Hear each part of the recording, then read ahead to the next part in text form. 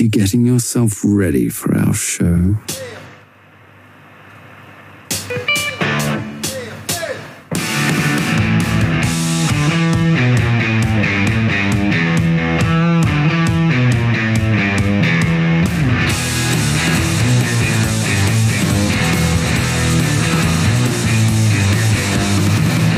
Alrighty, guys, Jigs and Bigs. We got a great show lined up for you guys. It's Bobby Roast Beef. I got Joe Brown and I got Sean the Fisherman with us. And guys, this week I've got a great show lined up. We've got a handful of things that are going on. First and foremost, there was some crazy shit that happened in Foxboro recently, and I'm not talking about the New England Patriots whatsoever. We got a special kind of FTG to talk about. We've got all kinds of good stuff in our second segment as well. A Joe Brown original Just the Tip, and in our Gear of the Week, we're going to get to some stuff you're going to want to know about. Joe's actually reporting on that. We got Carter Hewitt in the house in the beef seat as our interview guest this week. He is Real SD Outdoors on Instagram. He's got a great story about how he really developed a passion for fishing for pike and bass ever since his father passed in 2018. We're going to talk about his fishing preferences and also kind of his goals for the future. We also have some information about the 200th episode that is coming up. We have a big event planned for that and want to know, why the hell haven't you gotten tickets yet? You're possibly going to miss out. We've also got information about a really, really good collaboration that's happening with Dark Horse Tackle and Jigs and Bigs. Guys, go ahead, get yourself something good to enjoy. We got all kinds of info, too, about a wacky little live stream that happened last night. Man, you don't want to miss it. Jigs and Bigs is starting right after this.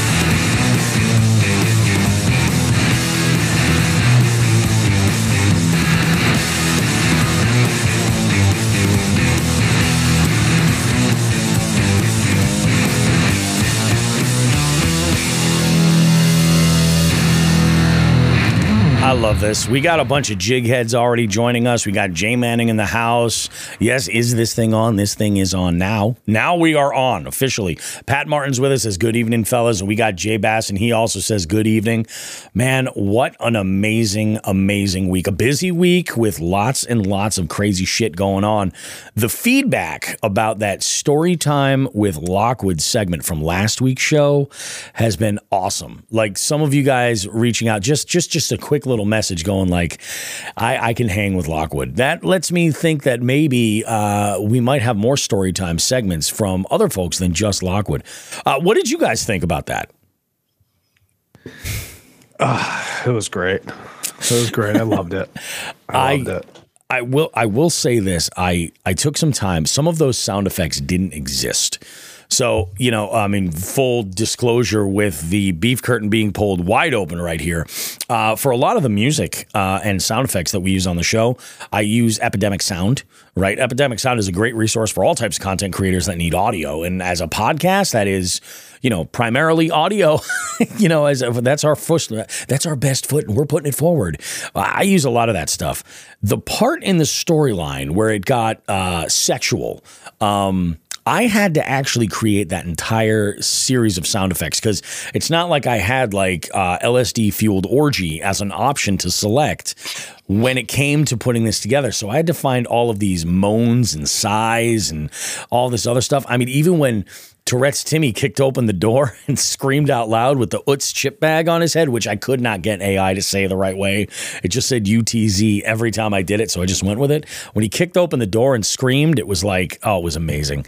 I had fun editing that one. It was kind of like my Sistine Chapel. You know what I mean?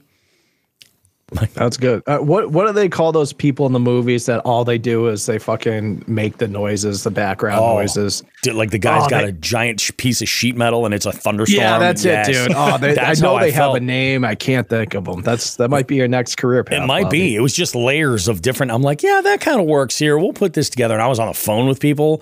Like when I was doing that, you know what? Do I have the audio for what did I call it? I think I called it Sexy Time. I think that's what it was.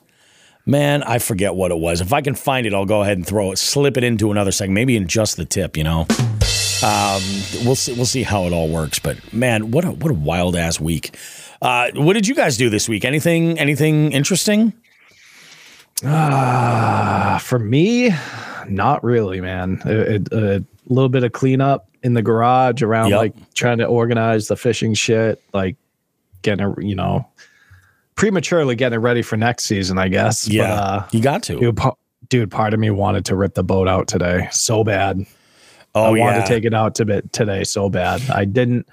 But no, so I just been doing a lot of getting ready for, I was like fucking a million different stores over the last couple of days getting ready for that wedding in Mexico I have this week. So, yeah. That's coming up quick. I didn't realize it was so soon. That's awesome. Yeah, we leave Thursday. So. No shit.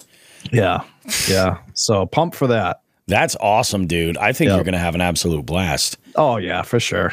My goodness. My goodness. Sean, what about you? How was your week this week?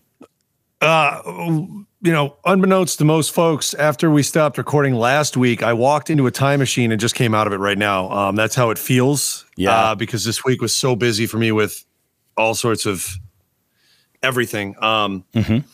I had a large number of house projects that involved contractors that I've been knocking out. Oh, Jesus. Just one by one by one. And it's been good. I like the guys that I work with for contractors. So just getting them in and knocking shit out has been just time consuming, but for sure, we're getting there. Yep. On top of that, all these contractors had to know that, hey, I have to leave at a certain time for basketball practice every day. Yeah. Some days I have two of them.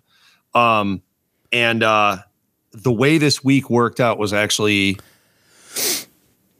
kind of monumental in my development as a coach for basketball, because Thursday we had a season opening tournament night one, which with me being the JV coach and the assistant varsity coach, Coach and I talked strategy and really looked at it. It was an unknown team. We never played them before. So we said, let's see how it goes. We have no idea. And actually our first four games, whole bunch of teams that we've either never played before or had significant lineup changes that we have, and we just have no idea. No idea what you're walking into. Yeah.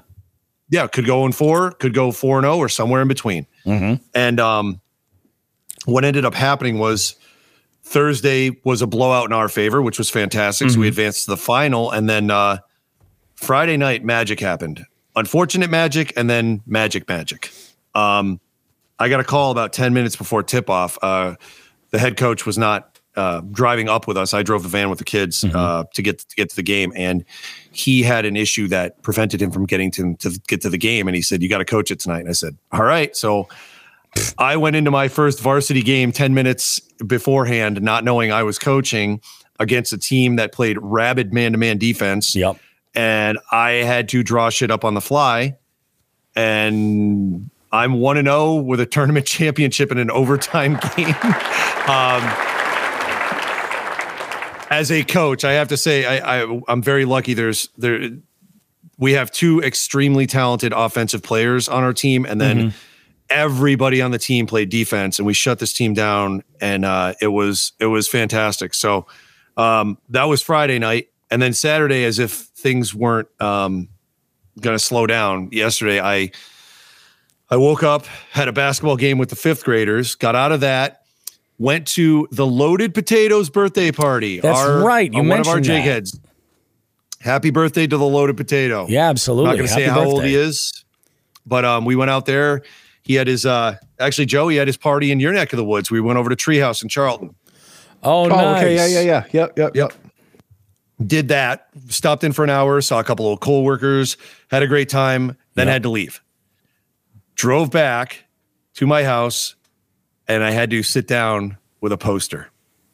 Oh, yeah. I drew out a poster. Right.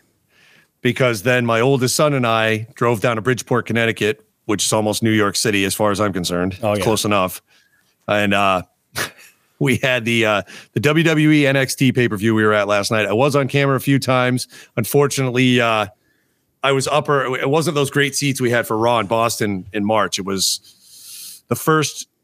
We were in front of the camera, but the first row up. So the whole night when I was rewatching the pay-per-view today to see if they caught my sign at all. And I was in the upper right-hand corner of my television pretty much the whole time.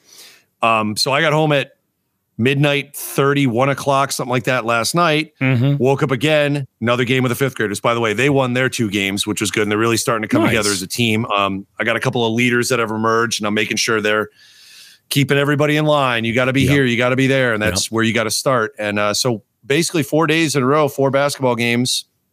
Part of, I went 4-0. That's awesome, which is pretty good. Yeah. Yep. And then we saw some wrestling. We ate some food, and here I am. Here we are. Here we are. Look at us. Yeah. It's been a week. It has been a week. I'll tell you, dude, this is how I'm fully aware that winter is in full swing right now, because I fucked up. I had an opportunity that I could have fished, and just because this time of year just makes me so unbelievably lazy. I was like, I'm going to go out on Saturday. I'll do that. And I did. It was worth it. But I think I should have taken advantage and gone out on Friday as well. So let's back up to last week's show. Obviously, we recorded on Monday, edited all that greatness, put that all out, and everything was really good. Still, people are still buzzing, by the way, about the show that we did. That was the react to Ben Milliken's video. Still getting feedback from folks, and they're listening to it. This week, we had a massive spike in listens, not just, I think, from the interest of the story time with Lockwood, but also the previous week's show also still getting listens and like kind of blowing up. Pretty amazing. Tuesday, I started working on a couple of things for the 200th show. I had started reposting and looking to try to get audio from our following on Instagram and on Facebook to just kind of, sound off a little bit for a little bit of a pet project that I have going on. So basically what I'm doing is I'm asking listeners, past guests, everybody to just call the hotline, 413-324-8519. Essentially just like leave a message, either for the attendees that are showing up at the 200th show, or just about what you love about Jigs and Bigs. Like it doesn't have to be that complex. And really, I'm probably not going to use the whole message. Actually, the more I get, the more likely it is I won't use the whole message. I just want to clip parts of it out and put this little thing together for a little project that I'm working on. So we got a couple of folks that had called, a couple of great messages that I'm definitely going to be using the whole thing for.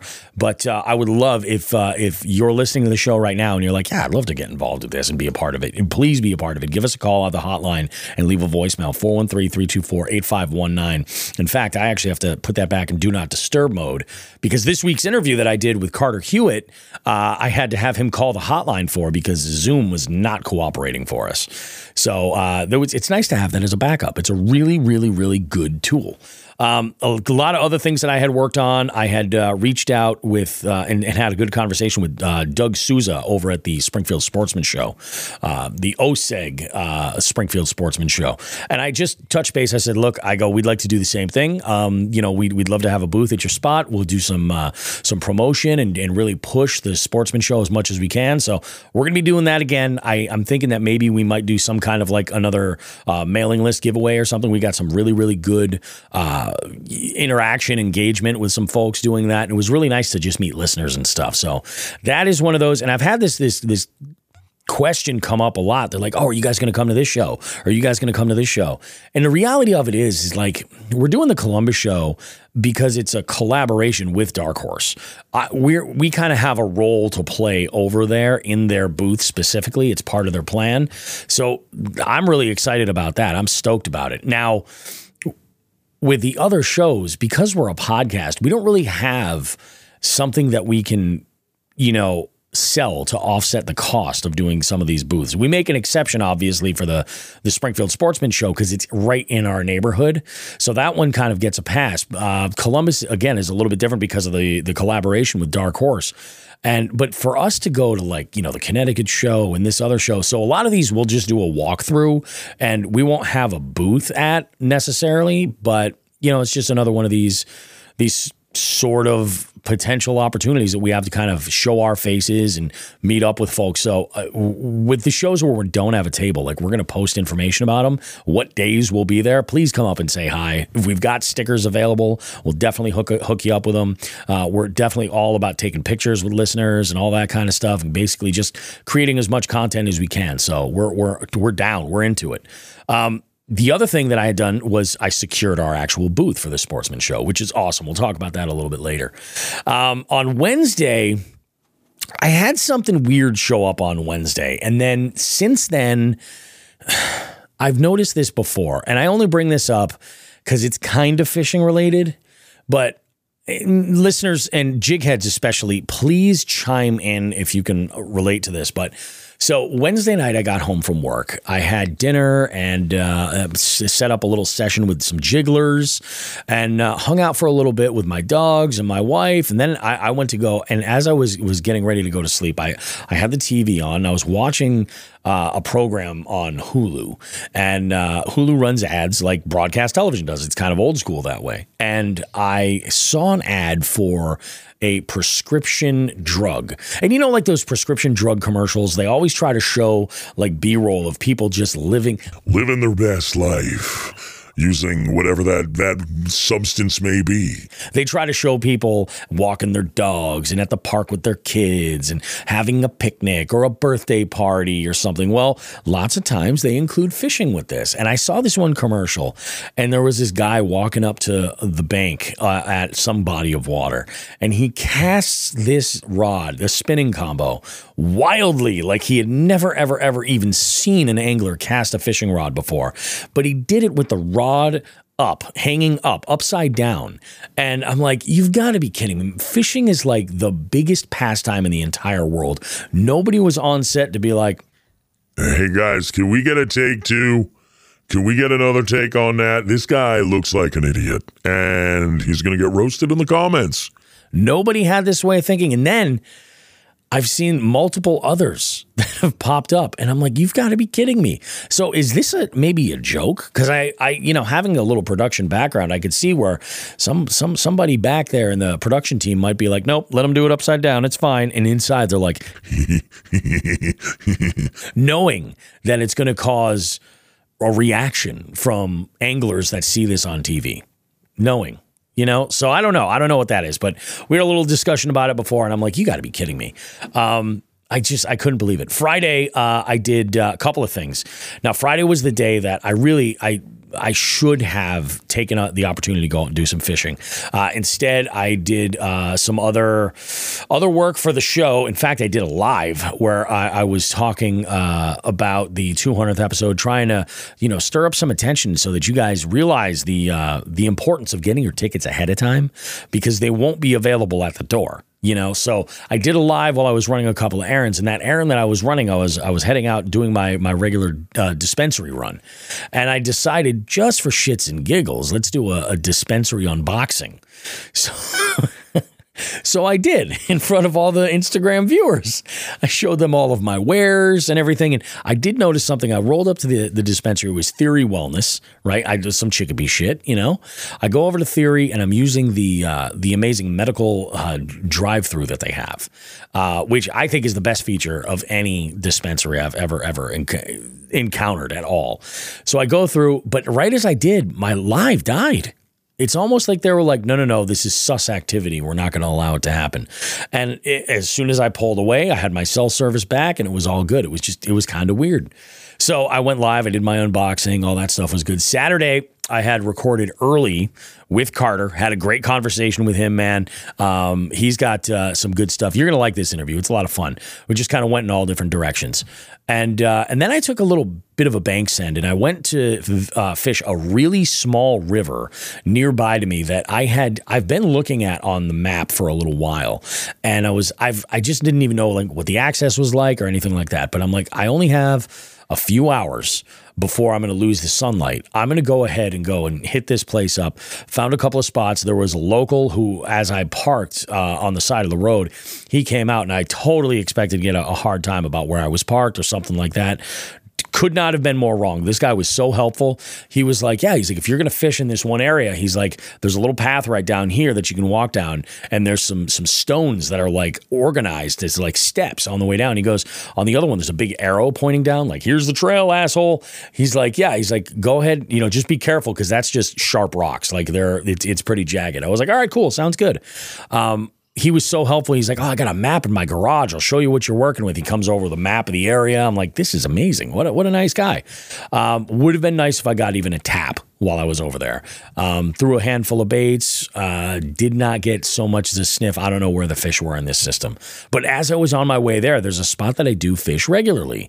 And I decided I would go and hit it up because the previous weekend, it had skim ice. And on Saturday, it didn't. So I said, okay, I'm going to go ahead and we'll give it a send. I went over there and I got 2 taps. I got a tap as I was slow rolling a finesse swim bait on the bottom with a keel weighted hook, and got like a tap, I think right on the tail. Actually, I don't think it actually got the whole bait. So I tried to downsize a little bit, and I had a finesse jig, and I couldn't get a tap in that one area. I was fishing in another area, and I was just about to leave because my daughter had, and this is another one of those moments where I felt like Sean the Fisherman, because my phone rang and it was Dad, we're all set, come pick us up. So I was like, okay, cool. My youngest daughter had a holiday dance recital that she needed to do, and my wife and I made an agreement. She's like, I'll bring her, that way you can go out and fish as long as you can pick her up. So I was like, all right, cool. Have her text me when she's done dancing. I'll pack up my stuff and head over. So she texts me and she's like, Dad, I'm done. I was like, okay, I'll be on my way. And as I was burning this finesse jig back, it got smacked. Yeah, I was like, motherfucker. Oh, I'm like, that is, if I had the time just to follow up with even a cast of the same bait, I 100% would have. But I was like, of course, this is the way it is. I'm glad that I at least got a tap that they're alive. I like to check in on them every once in a while, make sure these fish are okay, because they've seen some shit, especially in this one area where I am, because they like to float this like pallet with like, it's almost like a floating dock. And then they have ropes that go down to hold it in place, and they run electric out there, and they have a Christmas tree lit up floating on the water. And it's cute, but I just imagine every once in a while you just see the fish like fly up because it just a little bit of a shock down there, So something makes contact that it shouldn't, and it, you get, a little bit of a jolt. But so that was my Saturday for the most part. I go and I pick up my daughter. I bring her home, and we have dinner and stuff. And then it's time to get ready for the live stream. I was on Binya Outdoors live stream on YouTube. The Spawn podcast is what it's called, with PJ, his co-host PJ.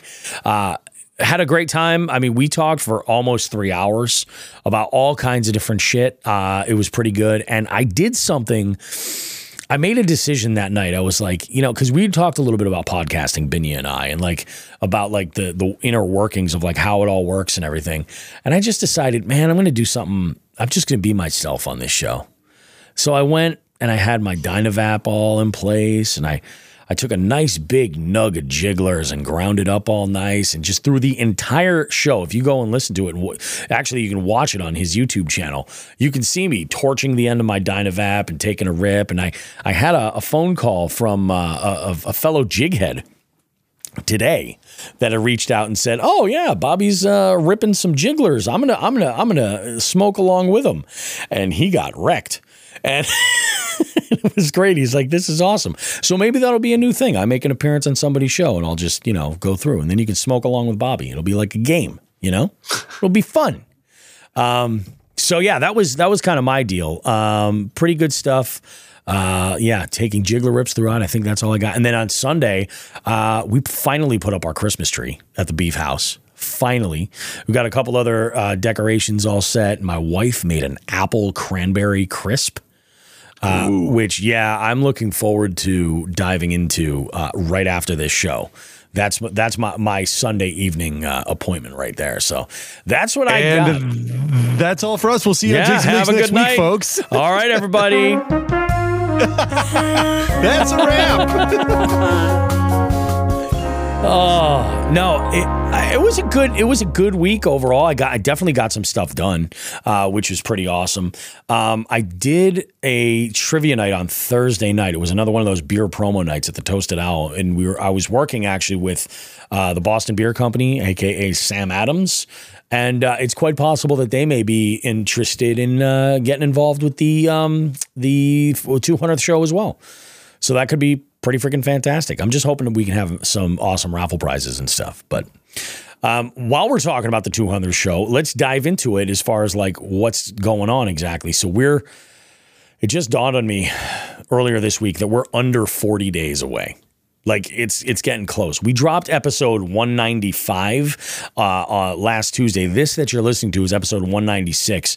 So like the 200th episode is like right there. It's like right there. It's ridiculous.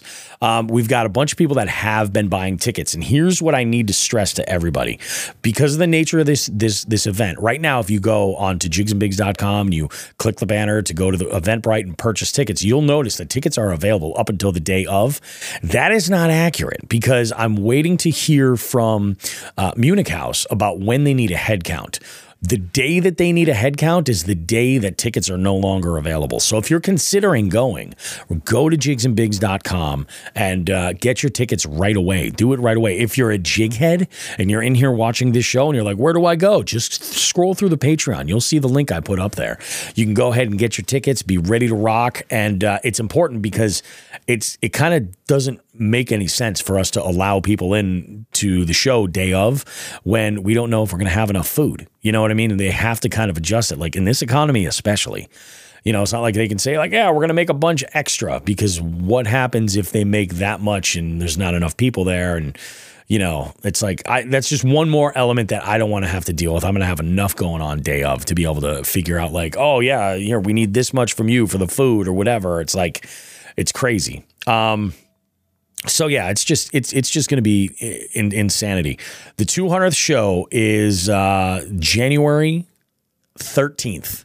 And like I said, your tickets are available at jigsandbigs.com. If you're following us on Instagram, you can also go to the link that's in our bio. That's our link tree. I don't know if anybody's familiar with our link tree, but our link tree, or what link tree is basically a service that allows you to create multiple links for all sorts of different stuff. And that's one of the other things I did this week was I cleaned up our link tree a little bit. On there, up at the very top, there's a banner you can click for your 200th episode tickets. You can get them right there from our link tree. So if you're on Instagram, you can just do it there. I've also got a link there for Omnia. You know, a link, you support us on Omnia, and it's got the information to use the 15% off for your first purchase with Omnia Fishing, jigs, and that's ampersand bigs first. And then we've got a link, of course, for Dark Horse Tackle. Now, Dark Horse Tackle has some interesting stuff that's going on right now. First off, you can obviously, as always, you can use your 15% off your very first box in a Weekend Warrior or Dabble Pack. We also have another promo code that's listed right there on our link tree for a BYOB. And you can save some money on a BYOB as well, which is fantastic. But the other thing to note is that now Dark Horse Tackle is set up so you can actually purchase individual baits. So if there's something that you see that you're like, I got that in this box and it was awesome, or maybe you wanted a different color or a different size, you can check their inventory and purchase these individual baits too. We recommend using that link that's in our link tree. That is an affiliate link. It'll let them know that, you know, you're purchasing through Jigs and Bigs, and that goes to help us and support us, and we appreciate that. We've also got another one for A-Bay Lure with their promo code Jigs and Bigs to save 20% on your order. We have a affiliate link that sends you over to Reaction Tackle as well. And then, you know, a couple other ones that are in there. We've got one to become our jig head, to sign up on our mailing list, links to our website. And then if you've never heard of the show and you would like to hear this, there's links to go to our show on Apple Podcasts, Spotify, Google, and then even just, you know, add the RSS to whatever podcast player you prefer. So everything that you really could possibly need from the show is available on our link tree. And I'm going to actually be embedding this into part of our website as well, so that this way you guys get access to kind of everything. So yeah, I mean, good stuff happening there. What else do we have going on? The Springfield Sportsman Show. God, that was a big part of it. A big part of this week was putting together that Springfield Sportsman Show, getting everything together there. I did schedule some time to have Doug on the program to talk, and I've actually got a couple of other really good interviews lined up that I'm excited about. We have an interview scheduled with Jeff and Paul from the Aggressively Average Anglers podcast, formerly Burley Fishing. Yeah, we're going to do a little chit chat with them. That's actually happening next Monday. We'll be recording with them. Then have you guys ever heard of Sarah Parvin? Sarah the Closer. Yeah, Sarah the Closer. So Sarah's going to be on the show, and for those that don't know about her, I think it's her and her father are currently working this project. They're trying to grow record size copper nose bluegill. And like I've been following her now for like the past like 6-8 months, something like that. And I have been seeing some of the stories of just, I mean, you hear the phrase dinner plate panfish. Like some of these fish are ridiculous looking. Okay. Yeah. This fucking thing.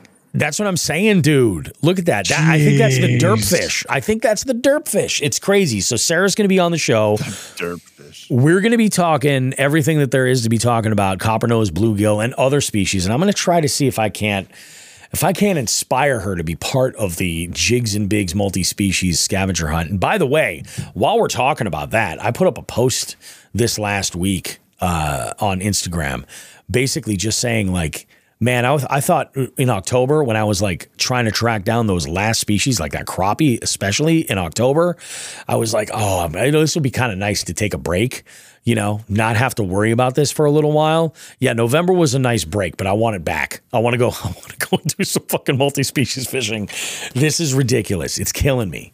So I kind of took it upon myself to kind of mention that like in April all the way till October, every single month, we're going to have a Jigs and Bigs multi-species scavenger hunt style tournament that's going to be available for you guys. And the more folks that we have enter and be a part of this, then, you know, that kind of gives us a little bit of leverage to also bring in additional partners and sponsors for that raffle portion. I think there's a lot of people that don't realize that raffle is going on unless they're engaged in it, you know, unless they're potentially winning. So, I mean, that's definitely something you can, you know, have a month long worth of fun and then just go for it. A couple of comments from our jig heads right here. Gravy Fishing says, evening, everyone. Joe, bring the stash back. How many people, Joe, have reached out to you about the stash? Oh, too many. Yeah. Too many. Yeah. A lot. But it's been like 50-50. Some people are like, "Oh, I'm so glad you got rid of that thing." And others are like, "Bring it back." Yeah. So the reason why I don't have it essentially is at work, a very high ranking person was like, "Oh man, that's a good stash." I was like, "Oh, thank you." He's like, "It's wicked cool, but you kind of got to bring it in a little bit. Fair it's enough. A little out of reg." And I was like, and my fuck you to the military was, I'm just shaving it off.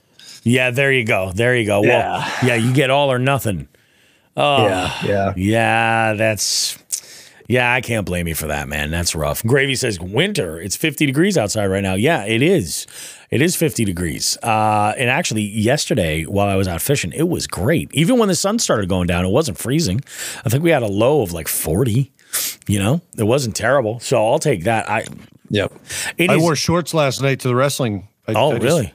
Yeah, I was fine. Bobby, my son and I actually parked in the same lot that you and I, fleeced a bootlegger out of a Dream Theater shirt. Oh, and okay. The right next to the amphitheater that you and I went to is the arena where indoor events are held. And we were there last night, but I had no problems. It was 45, somewhere between 45 and 50 last night in Connecticut. So no crazy. Biggie. Yeah, because you're right over by the ocean too over there. So it was even warmer down there. That's nice. But it was almost identical. I think it was a degree difference between my house and Southern Connecticut. It was fine. Huh. Yeah, everything was good. Yeah, it was definitely nice. It's not going to get tomorrow. I think actually tonight it dips down pretty low, or maybe tomorrow it goes back a little bit back to normal. This is the shittiest time of year though if you're a fisherman in our area, because there's nothing worse than skim ice because you just can't do anything with that, you know.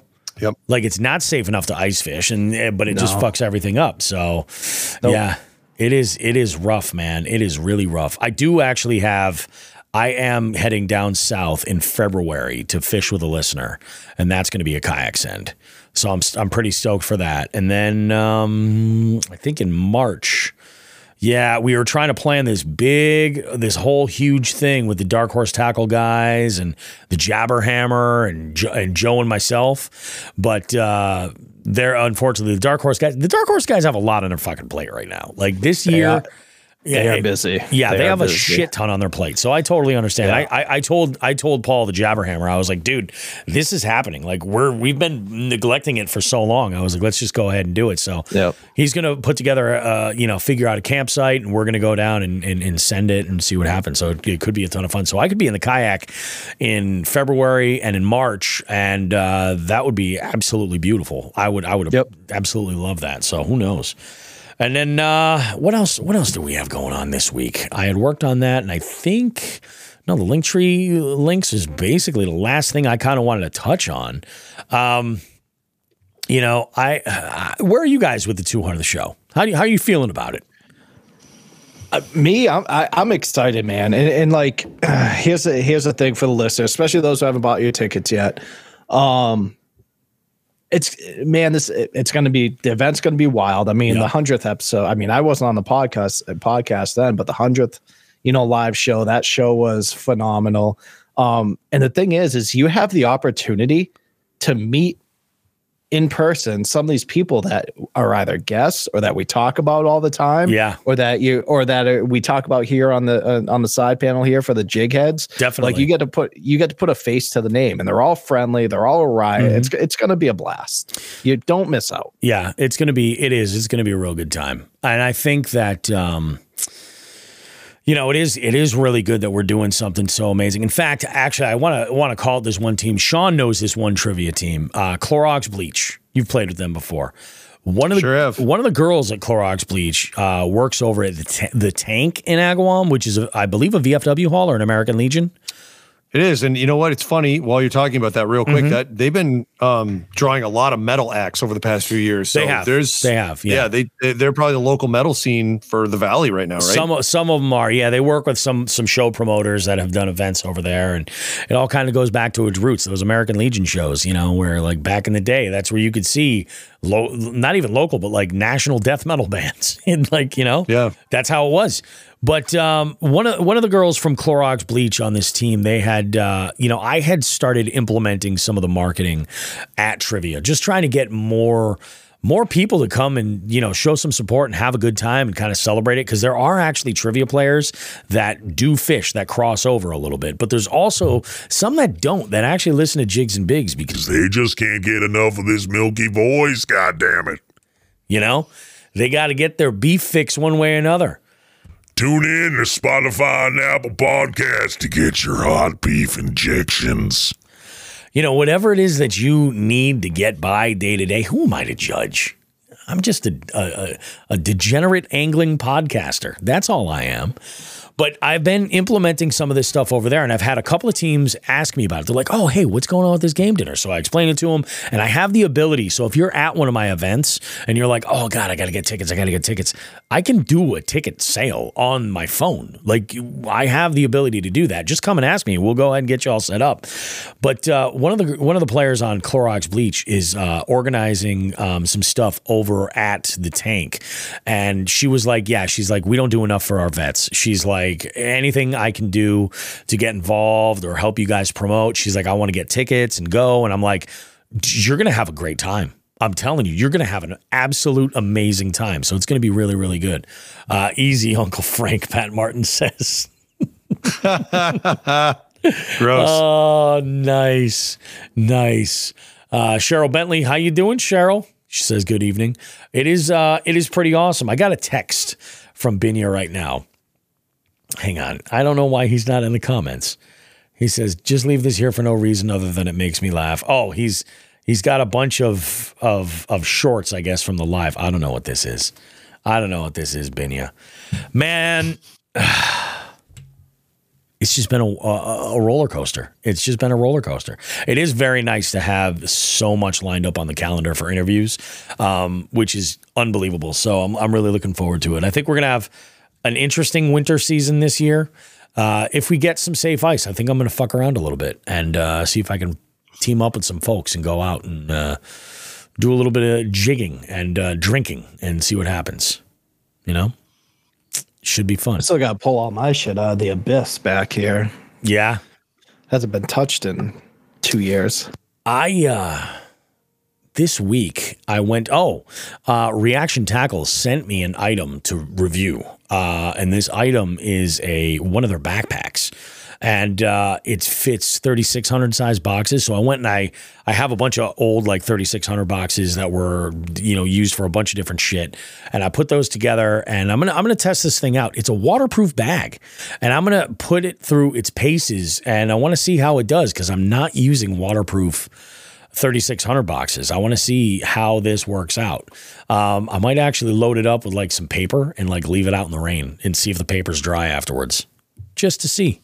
Put it through its paces. It looks significant. Like the organization in here is really, really, really well done. There is a rod holder on it. So if you wanted to collapse a rod, it's a 2-piece or something, you could carry a rod that way, but it's a pretty slick bag and it is constantly out of stock.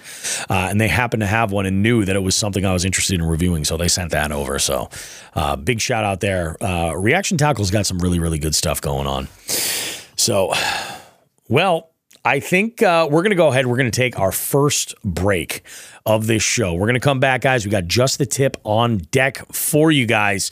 And don't go too far. We got still so much more show to come up. We got Just the Tip, we got Fuck This Guy, and our Gear of the Week segment. And then we've got Carter Hewitt, real South Dakota angler, outdoors rather, in our beef seat this week. We're going to talk to him, and it's going to be some good stuff. So don't go too far, guys. Much more show coming up right after this.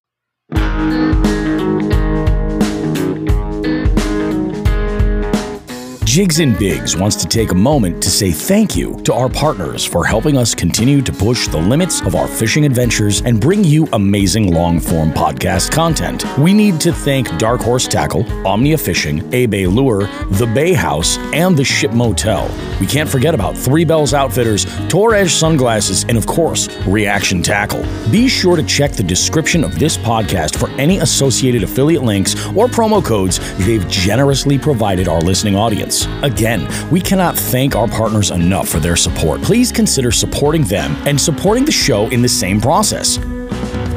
Thanks.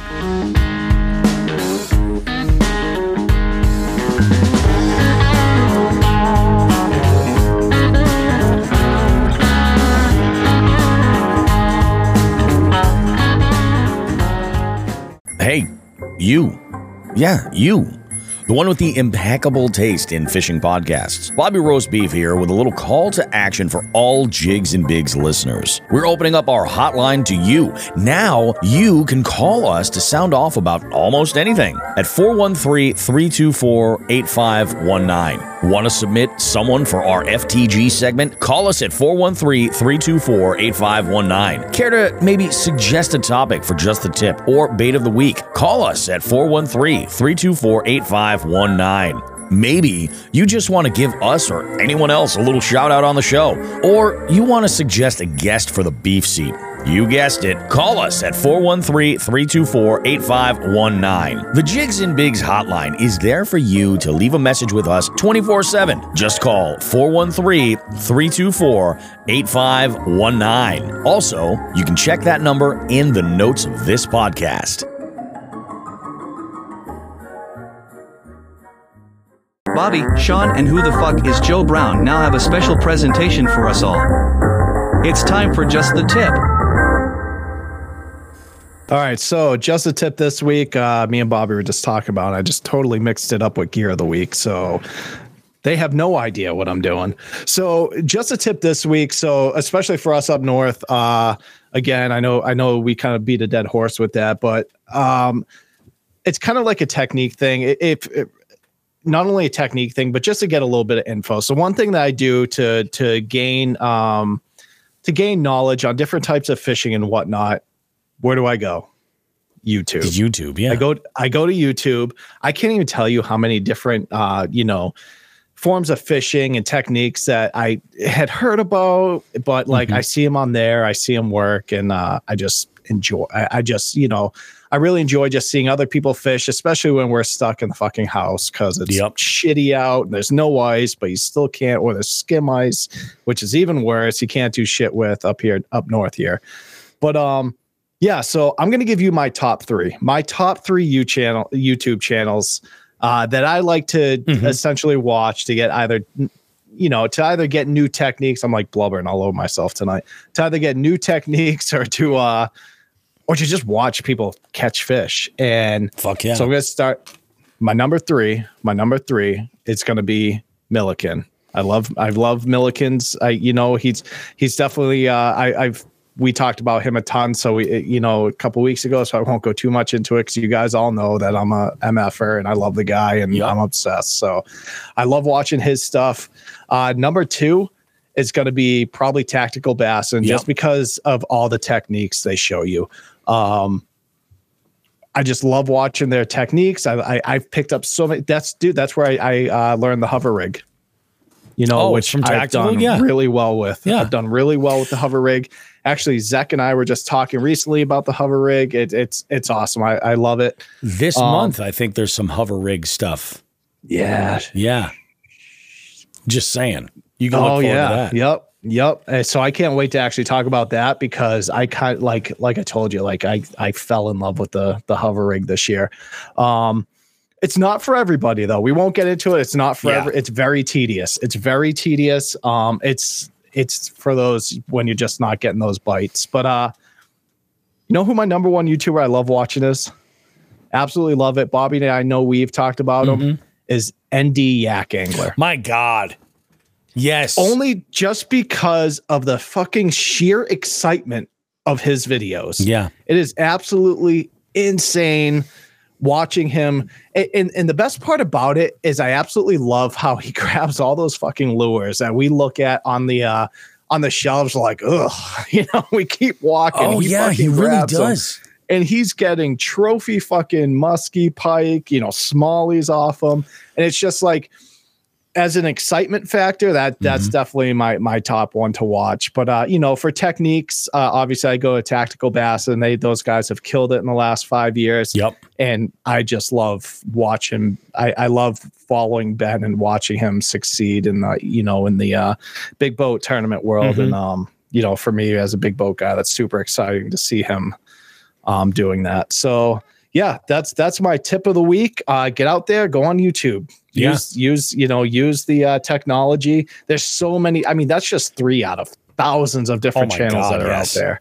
That's just a start, and they're out there. So go do it. Get on YouTube when you're friggin' you can't get out there. Learn some new techniques, take notes on them, and get ready to use them in the spring. Man, I had a conversation. Like the last couple of weeks, this name had come up, and it kind of lines up with what you're talking about for YouTube and everything. Is like one of the YouTube channels or creators that I've been watching for a long, long time.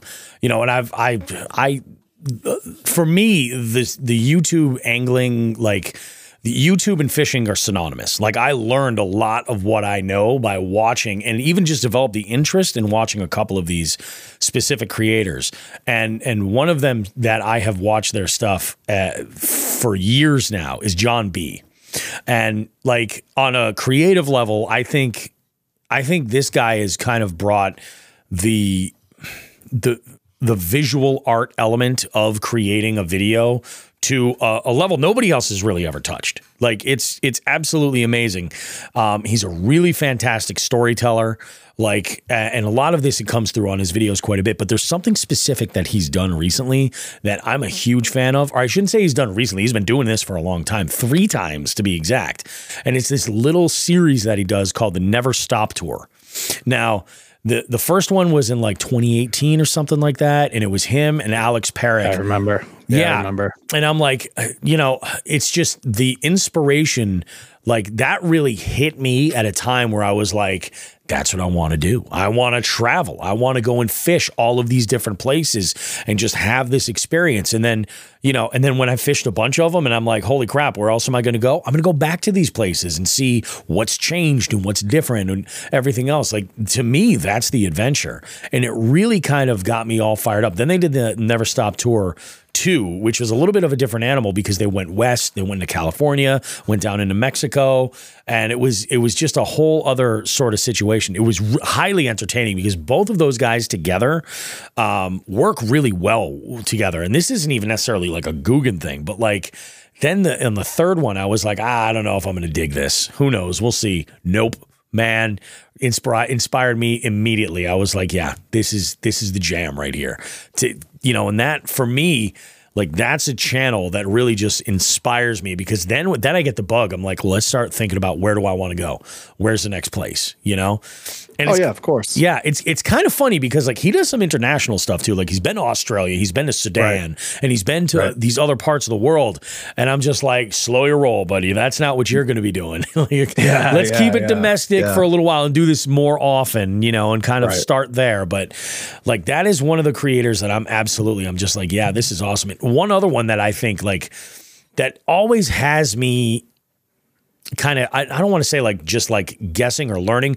There's 2 actually that I think when it comes to technique and gear specifically, I like to lean on. One of them is Bass Geek and the other one's Debo. Okay. Yeah, Bass Geek and Debo, man. Yeah. Like I feel like if I need somebody's genuine opinion about a piece of gear, I think Debo's the guy, And then like, of course there's everybody that we're friends with, obviously. I watch all their channels too. Sure. Oh yeah, Becca of course. and Todd and, Alex Rudd and like all this stuff. I watch all their stuff as well. And then everybody, and that's the beauty about the content is that when you lean into it and you're organically like your own self and you just do it your way, that's when it's the best. When people are trying to like, I'm going to hop on whatever trend or something, it's like that kind of, I don't really have any kind of time for that. But when you're really getting like someone's personality, and their experience and their ability to tell stories, like I think Becca tells a great story. My wife likes watching Becca's videos. She's like, this is fun, Yeah. Although I think she kind of gets a kick out of the Never Stop stuff too. Because she saw a few of those episodes with me and was like, so wait a minute, how come he's not involved with such and such? Oh, blah, blah, blah. He looks like he's a dick. Is he a dick in real life? And I'm like, it's kind of funny. It's like, so Ben, he's a creator. That's what he does. He goes in there. Same thing with super engaging too. Yep. Same thing with the boys from Tactical Bassin.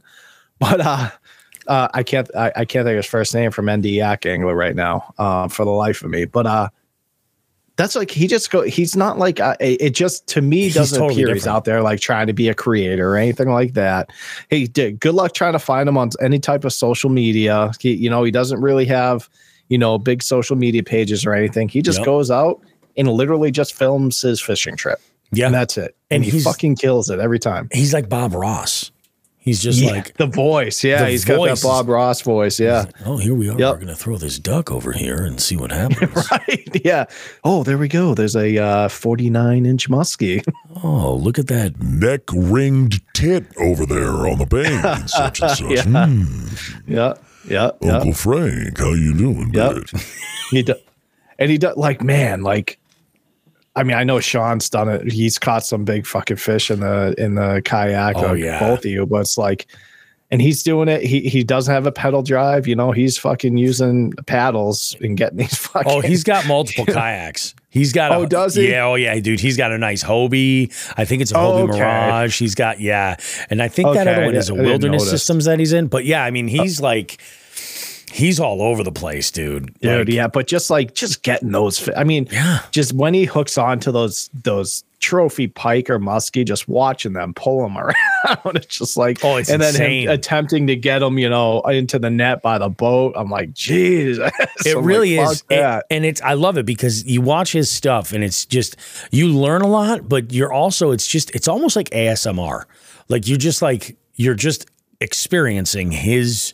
Yeah, his perspective, because I think he uses like a hat cam. He doesn't do like a lot of the third person stuff. No, it's so like it's like it's very personal. Yeah, you know what I mean. Yeah. It's just like you said. There's not all these crazy angles. It's literally just that he might put one every once in a while, like facing towards him, but it's just like it's rare. Yeah, it's It's awesome. I also like it. love, like, he'll throw those big ass baits. Like, I've seen him throw like a Spro Rat 50. I've seen him throw the duck topwater stuff. He'll throw like a lot of these big baits, but this guy will be like, yeah, we're out throwing this little Ned craw, and like he's just killing it. So like I love it. There's certain anglers too. Like while we're on this, let's throw this here because it ties in with the multi-species tournament. So like multi-species anglers, Joe, that are on YouTube, who are you watching or who's catching your eye? Oh, man, so that's tough because obviously I watch like Becca and stuff. I don't get into a ton of so one I would been into is I can't even I'm gonna be honest, I can't even think of the name of it right now, but the guys who have the like fucking catfish rigs on the pontoon boats and stuff. I've been getting into them a lot. Is that 402 Outdoors? That sounds right. Yeah. And then there's another one where I don't know if it's the guy, I think he's like a lawyer. And he's got like glasses, brings his two sons all the time, and then he'll have videos of like ice camping or snow camping with them, like on different videos. Yeah, I think I know who you're talking about, like Outdoor Boys or something like that. Yeah, something like that. So I like watching. Catfish and carp, maybe. Yeah, it seems like he's kind of gotten almost like sliding away from the fishing stuff and doing a lot of like bushcraft and stuff. Yeah, bushcraft type stuff. But I'll watch a lot of like. I'm so bad at remembering names, but there is a group of 2 kids that go around in southern Florida just grabbing all kinds of different species. Most of them are the, invasive species that are down there. Tons of them. Yeah, but just like, it's kind of like an urban fishing channel. Oh God, I wish I knew it off the top of my head. I'm gonna have to look it up. But no, I really enjoy that because it's like the mystery. It's like it's wild to me that I grew up down in Florida for quite a while. Central, the Central Gulf Coast, but just seeing like just down towards southern Florida, Miami area, just the species of fish that they're like you never know what you're gonna catch. You never know what you're gonna catch down there. It really is a whole other fucking planet. Yeah, really. like in all these canals and spillways and stuff like that. Like it's literally like you can say you're going for a certain species, but who knows? You never know. So that's I enjoy that a lot. My kids like watching those guys too. I'm surprised you didn't mention this guy because you watch. You've been an MF for so long, but one of my favorite multi-species anglers, the YouTube anglers, is Pig Patrol TV, Josh. Oh yes, dude, I want him involved with the multi-species scavenger hunt so badly. Like I just think he would have a blast with it. And also there's another multi-species guy, Nick 618 Fishing, I believe. Great channel, like really quality stuff. Just unbelievable. And the other one that's a multi-species that there's a guy, I think he's in Colorado, and I think his channel is called Bass and Trout. And he does a lot of like going out and like truck camping and then fishing, a little bit of fly fishing, some conventional stuff, and all kinds of shit. So I'm trying this time around to reach out to more folks that create multi-species content to get involved with what we're doing, because I just think it would be a great fit overall. Yeah. I love that spillway stuff. We don't really have them around Not here. Like that. Like Josh from Pig Patrol. He's done quite a bit of them where that's kind of another thing where you never know what the fuck you're going to catch. Oh, hell no. Yeah. Yeah. And, so multi-speed. Yeah. I don't know why I didn't think of him. Think of Josh from Pig Patrol, but he's porn stash. He's up there. Yep. He's got a line of rod now with 6 Cents. Yep. Yeah. He's been using them for a minute. Yeah. So I haven't, that's probably 1 6 Cents rod that I don't have. It's his shit, but, I've looked at the sizes. They're very like dialed. He's picked these for very specific things. So gotcha. I may end up picking one up. I actually may end up picking one of the spinning rods. I'm actually flipping through YouTube stuff right now, and I see Becca just dropped an hour ago a new video. That's her new truck rig, the kitchen build out. She texted me the other night and was like, "Oh, I'm working on my kitchen." And I'm like, "I got a housewarming gift for you." I already told her what it is, so I can spill the beans on the show. I'm buying her first cast iron skillet. Oh, awesome! You gotta have one. Of course. So of course, definitely gotta have one. That's awesome, man. I think that's fantastic. I think for the listeners, though, I need all of our listeners that are tuned into this show right now to strap in a little bit here. Buckle up, because it's about to get very interesting. Fuck that guy. Fuck that guy. Fuck that guy. All right, so, Sean, I think you're the right guy to set the stage for this, and I'll follow up with the news story that goes with it. Yeah, I was poking around Instagram one day and saw, Bobby, I'm going to drop the bomb on what it was. Go for it. We saw yet another, we've all seen this, I hate to say it's a trend at this point, of idiot people jumping into the fish tanks at Bass Pro Shops. Yep, straight derping it. Yep. And you know what? You and I have probably seen 20 of these over the past since the show's been running. So 3 years we've been seeing probably about 20 of them. I've seen a ton of them. I've seen them from all over the place. Texas, Kansas City, you name it. They're all over the fucking place. People are jumping in these tanks. I think it was South Florida was the one with the 4 or 5 kids that jumped in back to back last year. That one was wild. That's because it's Florida. It's hot as balls, and one needs to cool down any chance that they can. It's not like they live on a peninsula and can jump in the ocean at any time. It's also Florida. Let's leave it at that. True. That's true. Anyways, what caught my eye about this particular one, that it was at the tank in the Foxboro Bass Pro Shops, which I think I had just recently been there as well. It wasn't within a day or two, but it was very close after I had to run there. So I saw that, immediately sent it to you. And you did your research and had seen more of them and said, what the fuck is going on? So we then learned in pre-production, when you pulled up the article, what happened to said offender.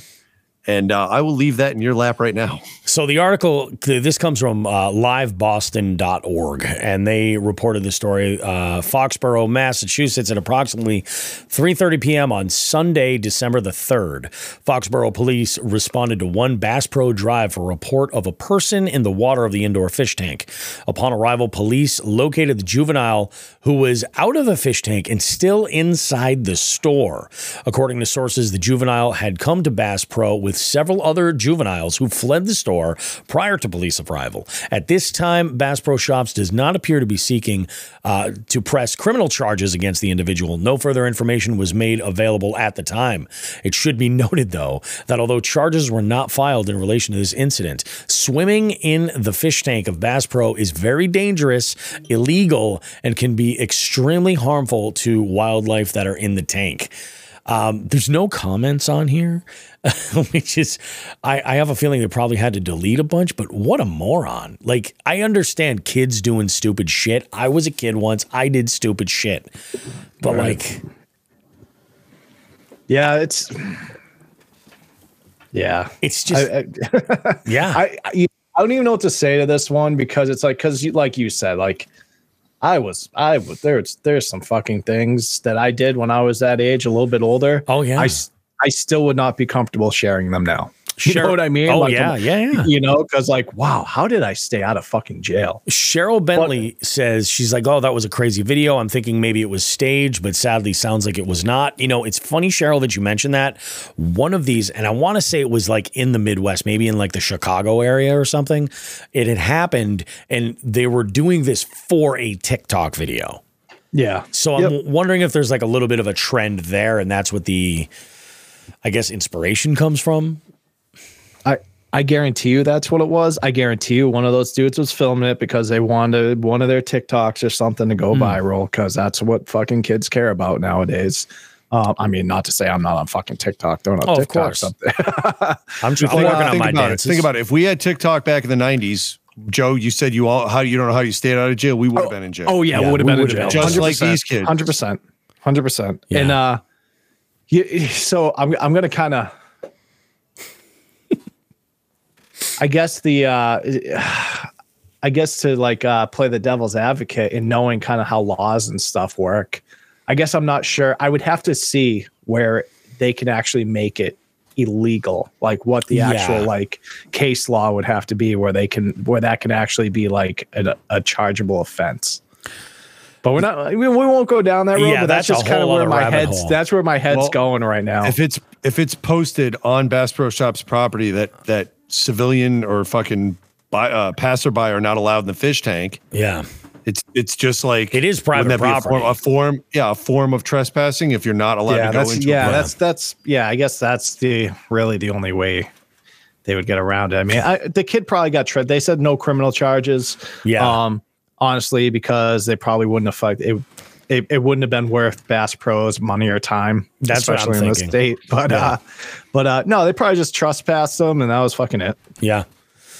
Man, that's fucking ridiculous. It is. It's nuts. I saw this video. I was like, you got to be kidding me. Then I looked into it. I was like, no, that's right. I remember hearing about this before.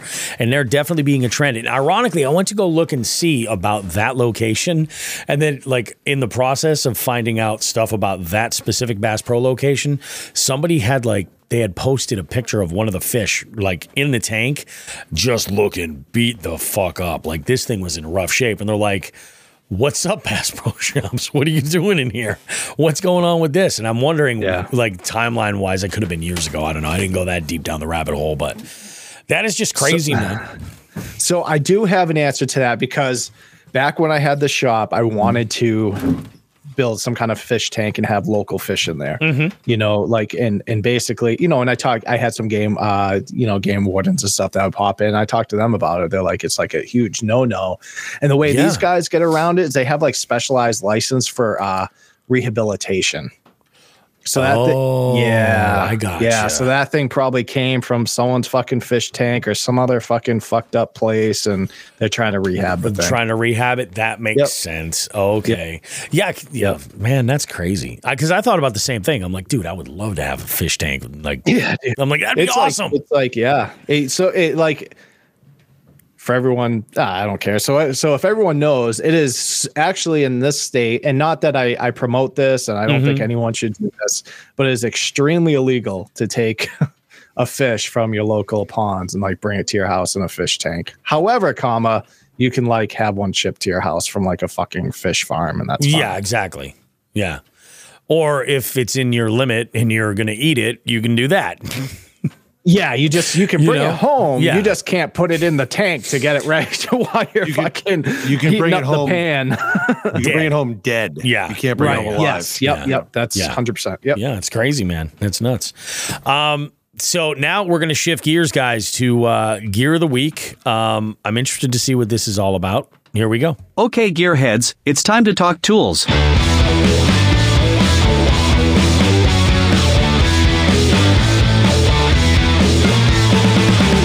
Jigs and Biggs Gear of the Week. All right, so Gear of the Week this week, I'm getting back into like the actual, actually some fishing gear. And today I'm going to talk about the 13 Fishing Code White spinning reels. So the first thing I will say is these reels, I believe, are discontinued, but that's okay. We're going to talk about that. So what I did was I actually got my hands on, I probably have like 10 of them sitting behind me that aren't spun up or anything. Nice. I grabbed a bunch of the 2000 series, and I'll tell you how here in a few minutes. But I don't use a ton of spinning gear. I mean, I think we've talked about it. I usually only have like 2 or 3 out of my 25 fucking rods that I keep in my boat. I probably only have like maybe. I mean, Bob, you've seen. I maybe have 4 spinning setups in there. Oh, absolutely. I had some expensive reels. I had some Vanford, some Stratics and stuff like that. And they're great. They're good. Yeah. But I've actually been having them breaking lately. I've been having, a couple, one of them my fault, one of them not. Yeah. Okay. But so it's just kind of, it was kind of like that. Oh, I need some different spinning reels so I can have them spun up with different shit, and I can just fucking throw them onto my rod, like take one off and throw another one on. So I got my hands on these because I've had good luck with 13 Fishing in the past. I know you use them, Bobby, and you like them. And I was just doing some research, and I found these 13 Fishing Code Whites. These things are friggin', for the money, for the price that you can find them, they're friggin' a phenomenal reel. I beat the shit out of a couple of these down south. Yeah. And I had no issues. They're just a great reel. They're they're a 5-to-1 reel. So they're kind of like that standard speed. Me personally, I always go 2,000 to 2,500. That's just the size I like. I don't go lower. I don't go high. The only time I go lower is if I have like a trout setup. I'm going and hitting the rivers. So these reels, these 13 fishing, the cheaper spinning reels. If you're looking for something that's more budget friendly, what's the price point on that? So that's what we're going to talk about. Oh, okay. So because they're discontinued. I'm gonna go straight up. I got I think 8 of these for about $45. Oh, that's very budget. So and here's how. eBay. Right. Yeah. So I know there. I know there's some stuff. Sorry. And that's okay. So hold on. Everyone, time the fuck out. Everyone, time out. I support all my guys. I support my dark horse guys. I support that. But unfortunately, especially for people, for people like Bobby, people like Sean, shit gets discontinued that we fucking love. We love it. We got to find a way to find it. Yep. And I have done that. I have found somebody on eBay, and I'm actually going to throw their name out there. Where I don't know if they just fucking bought a warehouse at one point that had all kinds of shit that is, discontinued. But there's a place on eBay. It's called Simmons Sporting Goods of Alabama, and they throw out lots of all this shit on eBay. A lot of it is like discontinued shit. Most of it, I would say, is pretty discontinued or like a little bit older. Probably shit that they're probably buying shit that people just couldn't get rid of or whatever. And there is a lot of shit that I won't touch, but I've gotten some fucking good deals on stuff that I can't find anywhere else. Oh yeah. So Simmons Sporting Goods of Alabama, look them up on eBay. There's a technique to it. There's a technique to really getting your money's worth on that, on this place.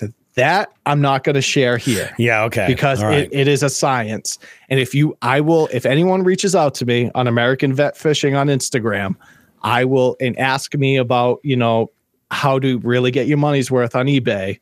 I will let you know.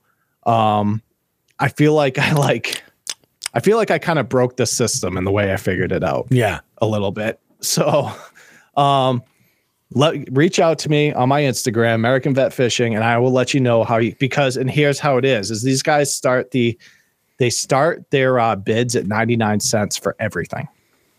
It starts at 99 cents. Oh, okay. But here's what they get you. All the shipping is $10. Right. So there's something to be considered. Yeah. Yep. But like I said, there's loopholes and there's kind of like some shit that I figured out to where I can get around that. And if you want to know how that is, you got to reach out to me because I'm not throwing it on here for respect to this company because they've been awesome with me. Yeah. They've really helped me out with some shit where I ordered something and they actually had they fucked up the colors and and so they reached out to me personally, via phone. They're actually super nice people. Yep. So I'm not gonna try to cripple them right here. And you were like, it's a good thing you called because I am Joe Brown from the Jigs and Bigs podcast. I could fucking crush this business. Yeah. So, but they have some awesome stuff that you just can't find for just shit colors of plastics that I really enjoy that I couldn't find anymore. Yep. A lot of that.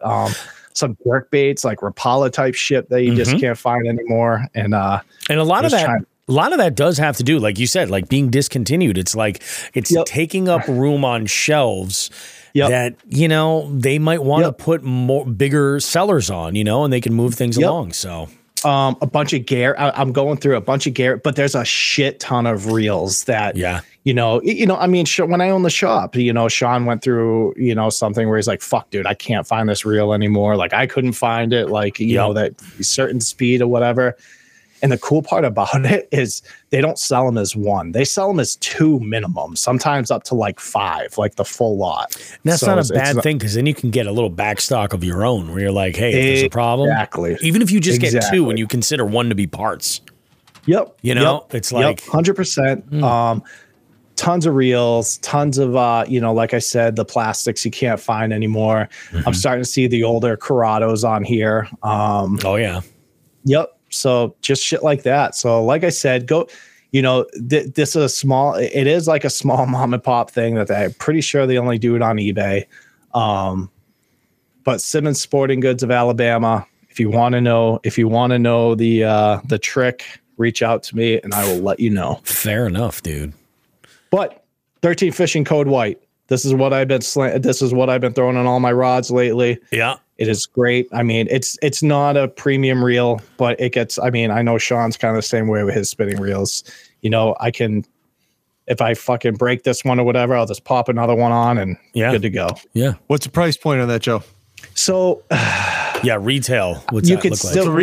retail. You can find them right now. For the people that still have them, for anywhere between like $20 to $30. Gotcha. That's right in the wheelhouse right there. Yep, for a single reel. Dude, that's awesome. I mean, in the interview I had with Carter, he's another one that like his favorite spinning reel is the Lew's American Hero. And that's a 6-speed reel. And I told him, I was like, dude, that in the interview, I say it, that's the best $30 you can spend. 100%. It's 100%. Even I think their next gen American Hero, at least with the spinning, or I'm sorry, with the casting reel, the price went whoop, right up. Oh, I believe it. Yeah. So I remember I sold those. Those are great reels. They are really solid reels. I've got one, and I'm considering replacing this. I've got a loose Smash that I actually want to replace for a larger size because the one I have on there is a little bit small. Yeah, and even those Smash reels were awesome. They're not bad. Yeah, even like at the price point, you get them for 2 fucking seasons. You made made money perfect. on it. Yeah, exactly. You're like it's all good at that point. No, I think that's awesome, dude. And I'll tell you, the thing I like about that 13 fishing reel is that everything on it is black. It'll match whatever you've got. And there 100%. Are folks that are that's super important. Like I have one of those ugly ass Smash reels with it's like bright red and like on like one of those nice like ugly as shit, but it's camo. A great reel. Yeah, I have it on a really good looking rod, one of those Cobb Series arc rods that I think they look sexy as fuck. And I'm like, this reel just clashes, but it does the job so well, and I don't complain. The one thing I will say about 13 that kind of irks me a little bit. It's once they have something that I like, it seems like they fucking discontinue it and bring out right away. Else. And it's usually more expensive. Yep. They're like, oh yeah. That's the one thing they do that I haven't been a huge fan of. They really like pump through. It's probably the same fucking reel. They just put different, they put different writing, maybe the upgrade. Yeah. They rebrand it, maybe upgrade one little piece on it and then fucking jack the price up a little bit. But the Code White, I mean, it's all black, so it makes no sense. But it doesn't. It's freaking awesome, man. All right, guys, we're going to go ahead and take a short break. When we get back, I've got Real SD Outdoors. Carter Hewitt, he is joining me in the beef seat. We're going to talk about bass fishing. We're going to talk about pike fishing. We're going to talk about a lot of topwater fishing, all kinds of great stuff. And we're going to talk South Dakota as well. Don't go too far. Much more Jigs and Bigs coming up. We'll see you on the backside of that interview to close this puppy out.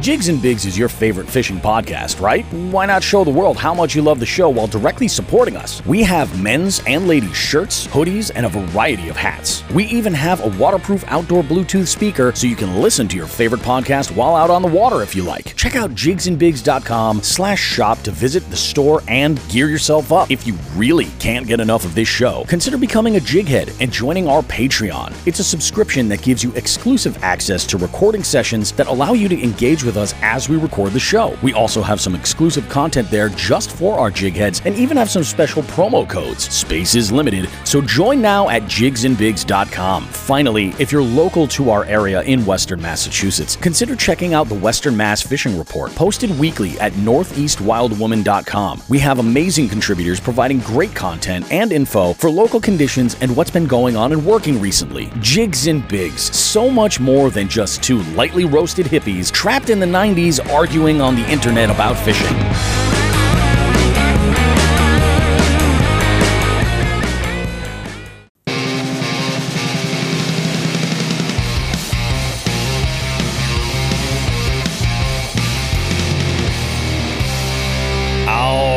up, guys? Bobby Roast Beef back here. We got a great interview segment this week. I got Carter Hewitt with us. Carter is located in South Dakota, and I'll tell you, that is a part of the country that I have never visited, but is on my bucket list to visit. He's been an avid angler since 2018, and he apparently loves to fish for pike. And this was the year that I kind of got the bug, bitten by the bug for pike. Carter, how are you doing, dude? How's everything going? Good, man. How are you? It's all going good this way. Good. Everything's cool over here. It's a little chilly. We got a little bit of a late start. I'm in the disco dungeon, and I was like, I think I overestimated how cold it was going to be in here. So I was like, I'm gonna go get a hoodie, man. It's a little chilly. What's your guys' weather looking like? That was actually the question I was just going to ask you. Our weather is hot garbage, dude. This is what I like to call the open water angler's lament, because what we're experiencing right now are temperatures that are just cold enough to put skim ice on the majority of the lakes and ponds that are around us. So you're scrambling for space at any decent spots along any rivers that we have, but none of that ice is anywhere near safe to be able to ice fish on. So it sucks. Yeah. It sucks. How about out your way? Oh, our way, it's about the same. It's just cold enough to shut the bite off and put a little bit of ice on top of the lake. Yep. And that's about it. It's kept me inside for the past month. Oh yeah, this is this summer I'd been going out like 4 days a week, most weeks, most every week, like on an average probably 4 days a week, and it was fantastic. The multi-species scavenger hunt was a nice little kick in the ass to make sure I kept getting out on the water as much as possible. To this week, I should have gone out yesterday. I knew I was making a mistake by not going out yesterday, and I opted not to simply because it was just too cold. And now here I am this morning. Once we're done, I'm going to make a run to a spot along this small river that I've never fished this one area, and it's been on my radar for a while, and it's so close by that it's perfect. I have a short amount of time. I'm recording with Binya Outdoors today on his podcast, The Spawn, later tonight at 7:00. So I've got. Oh, that'd be cool. Yeah, it should be pretty fun. We're gonna have a good time. I'm gonna tear into some jigglers, I think, live on the live stream. So it should be. Hey man, that'd be fun. It should be pretty interesting. I think it's gonna be a good time. Let's talk. Let's kind of get the breakdown here, man. I'm a sucker for an origin story. I know there are some folks out there that are in the same boat. They love to know like the origins of how folks came up into whatever the topic of conversation is. In terms of fishing and in the outdoors in general, kind of walk me through like who introduced it to you? What was it that you kind of fell in love with? How do we get to the point where we are today? So, I've kind of always liked the outdoors. Yep. But I was never really big into fishing until about 2018. Gotcha. When my father passed away. That's awful. I wanted to kind of find something to take my mind off of that. Definitely. So I turned to fishing, and I started with trout fishing and kind of multi-species. Yep. And once I started bass fishing, man, I was hooked. Oh, yeah. And fast forward 4 years now, and here I am still catching bass. I love it. So fun. That's awesome, dude. That's awesome. I actually just got into kayak fishing last season, and that's nice. a whole nother thing too. I love it. Oh yeah, 100%. It's a total game changer, and I mean, when you're able to get off of the bank, it's like introducing like crack to a pothead. Like, you know what I mean? It's It's a whole nother game. It's entirely different. I mean, I can't even explain it. You get so much more literally real estate to be able to cover and experiment with, if nothing else. A lot of it's going to be unproductive, but you have the ability to get around so much further, whether it's in a huge boat or even a wreck kayak, it's all good. What's your rig like? Yeah. What are you rolling with? What have you been setting seaworthy with? Right now, I'm running with just it's almost like a recreational kayak. One of the ones that you sit down in. Yep. Which is kind of unfortunate because I feel like I lose more fish sitting down inside of the kayak. Oh, all right. But on the other hand, it's a good learning experience. Yeah. Because I wasn't used to fighting fish in a kayak at first. Oh yeah. So I like using stuff like drop shots and stuff like that. Definitely. I learned how to fight them in the sit down kayak. And but I do want to. Go ahead. Yeah, I was going to say, when you're in a kayak, especially like a wreck kayak that's so light. I mean, your kayak probably is in the ballpark of like 40, 50 pounds, maybe. Oh yeah. Like that fish is able to move you around so much, and it's like, oh yeah, it's kind of a wild ride. Yeah, I was catching big pike this summer on the kayak on buzzbaits and walker ploppers. Nice. And man, they would pull me quite the distance before I would get them in.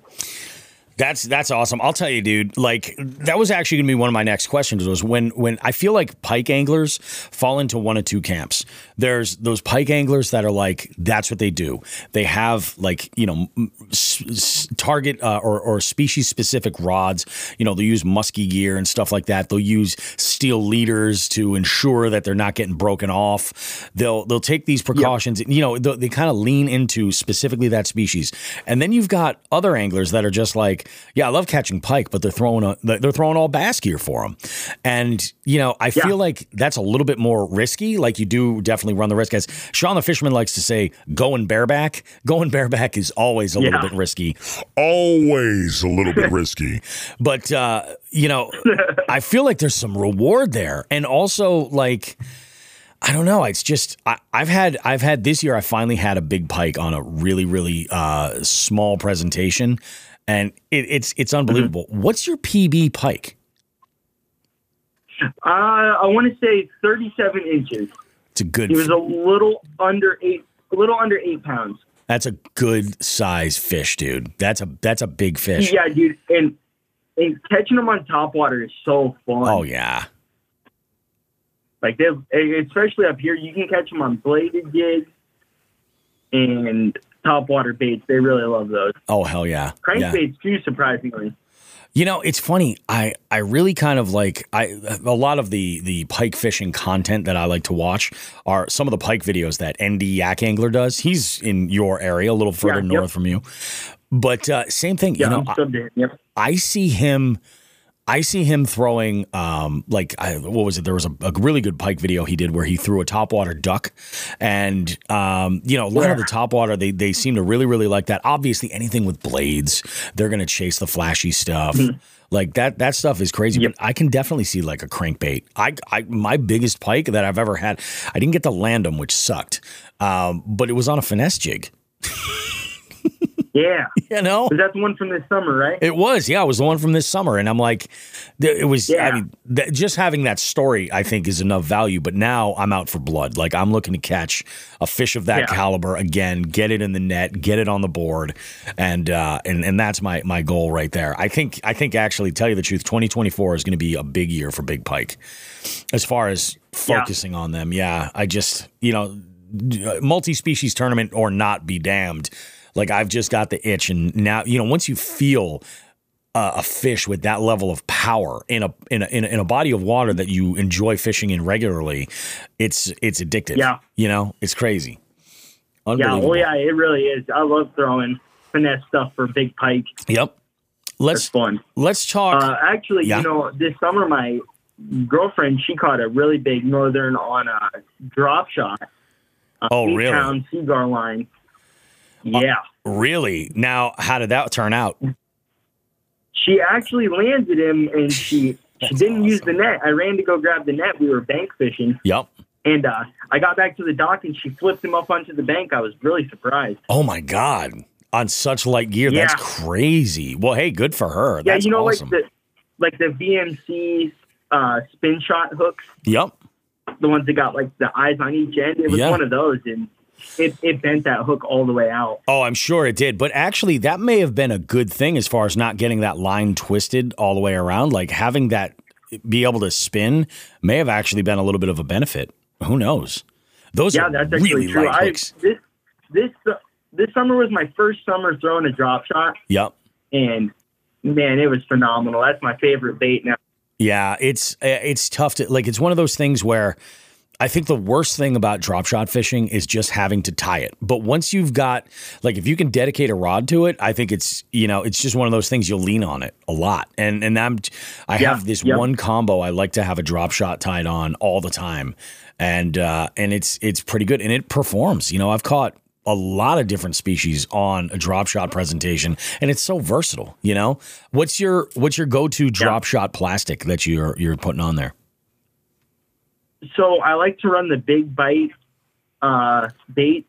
Yep. It's the Sensation Somali, which is just like a 3 1/4-inch trick worm. And they go crazy for that too. Yeah. I like to throw the 6 Sense Glitch. Yep. Tube baits. I actually really like the drop shot tubes. Small tubes. Oh my God, dude. I can 100% see that. I can 100% see that. Dude, they go crazy. Yeah, I bet. Like you're talking like the super tiny tubes. Yeah, like almost like the Mr. Twister style. Yes, like yes, like the little 2 inchers. Oh my God! You know what has become a kind of a staple plastic when it comes to specifically targeting as many species as possible? It's a Guggen. It's a Guggen plastic. It's from their crappie line. They call it the Snacky Swimmer. Yeah, and it's basically a 2-inch like paddle tail, and it just gets hammered. I've been throwing them on, just on a jig head. I've been throwing them on, like I'll modify a beetle spin, for more of a moving presentation and to get a little bit of flash. And then, but also on a drop shot. Like they have been just loving a drop shot. And, I've taken them before and I've run it as like a high-low rig where I've run, instead of a drop shot weight, I'll put a jig head at the bottom and I'll run 2 of them. And it's like a couple of schooling minnows. And it's, man, it does get hammered, but it's small enough what's that? You've had good luck with that high-low rig. Oh yeah, absolutely, and it's fun too. Like sometimes they just want that upper hook, and other times they just want the bottom bait, and it's kind of nice. I was listening to I think it was an episode of Tackle Talk where Andrew was talking with Dave Mercer, and Dave Mercer is famously known for recording like thousands upon thousands of hours of footage of fish underwater. So he's got a really unique sort of perspective on their behavior. And the topic came up regarding drop shots, and he was like, do you know how often a fish will be biting the weight, your drop shot weight? And, you're like, you swing on a fish and you're like, where was it? And it's just because that weight just came right out of its mouth. And I was like, you know what? I think that is all I need to know about, because around here, we thought we were slick. We thought we were inventing something new with that high-low rig. We called it Rig X for a little while. And come to find out, we're morons. We're just idiots. And we decided instead that we were just going to allow it to benefit us as much as possible. That's an amazing way to go ahead and do it. Like personally, I like to use an EWG hook, an EWG Ned head. And, for like one of those snacky swimmers, it's too large for that. That won't work. But I'll throw like a Helamite on there or, like a 2.8-inch Kitech. Beautiful.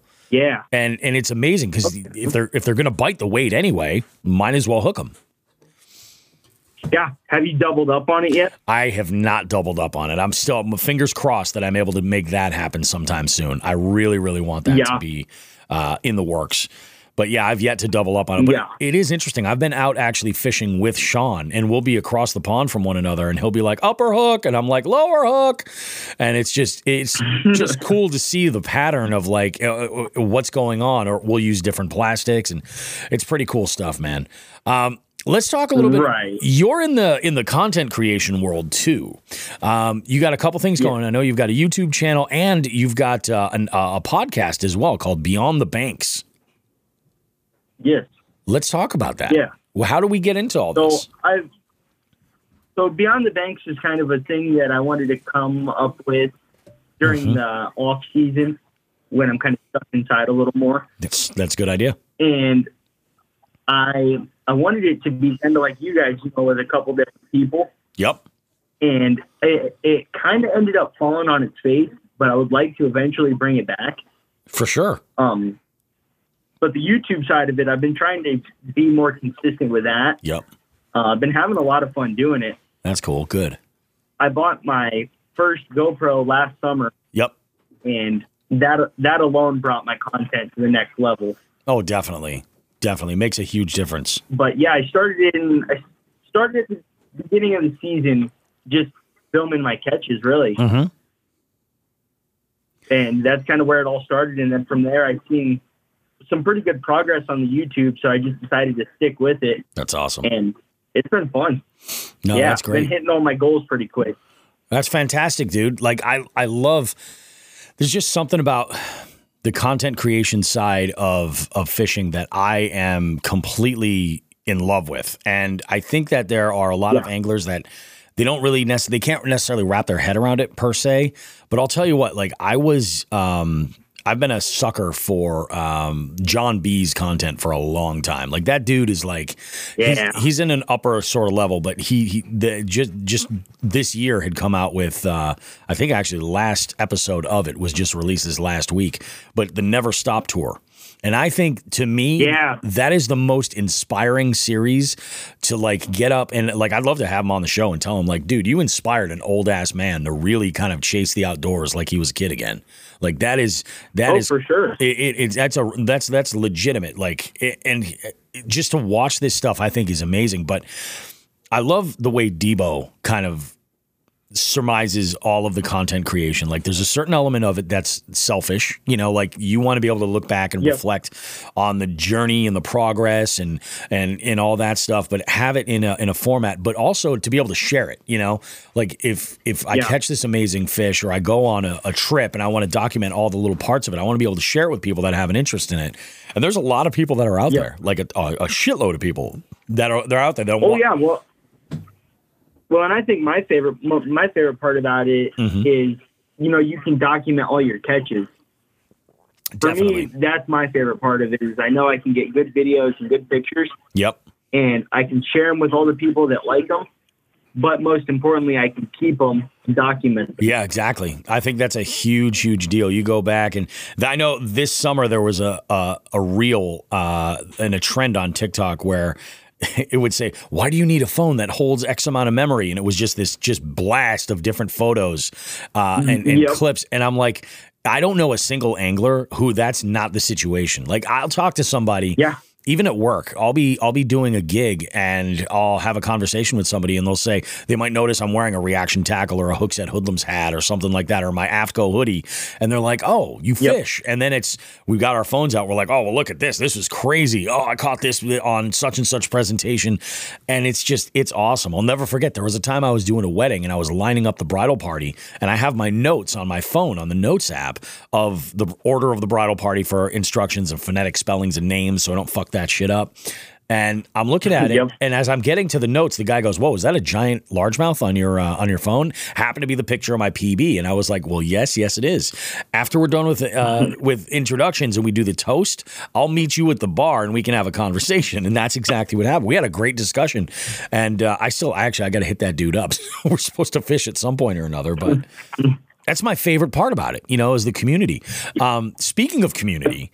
One of my favorite things about fishing, like it's so peaceful to go and fish by yourself and it's cathartic. It's good for your mental health, all that stuff. But on the same, in the same sort of level, just on the flip side, fishing with another person is awesome. Now, what's your short list of people look like? Like the top 3 of folks that you would absolutely love to fish with. And they could be content creators. They could be tournament anglers. They could be celebrities. It doesn't matter who they are. And they could be living or dead too. Who is it that you would just love to fish with? My top 3 would probably be Chris Zaldane. Okay. He is on the Bass Elite Tour. Yep. After your guys' last video or last episode, probably Ben Milliken. That would probably be pretty cool. Yeah. Yep. Or maybe even Josh Jones would be cool. Yeah.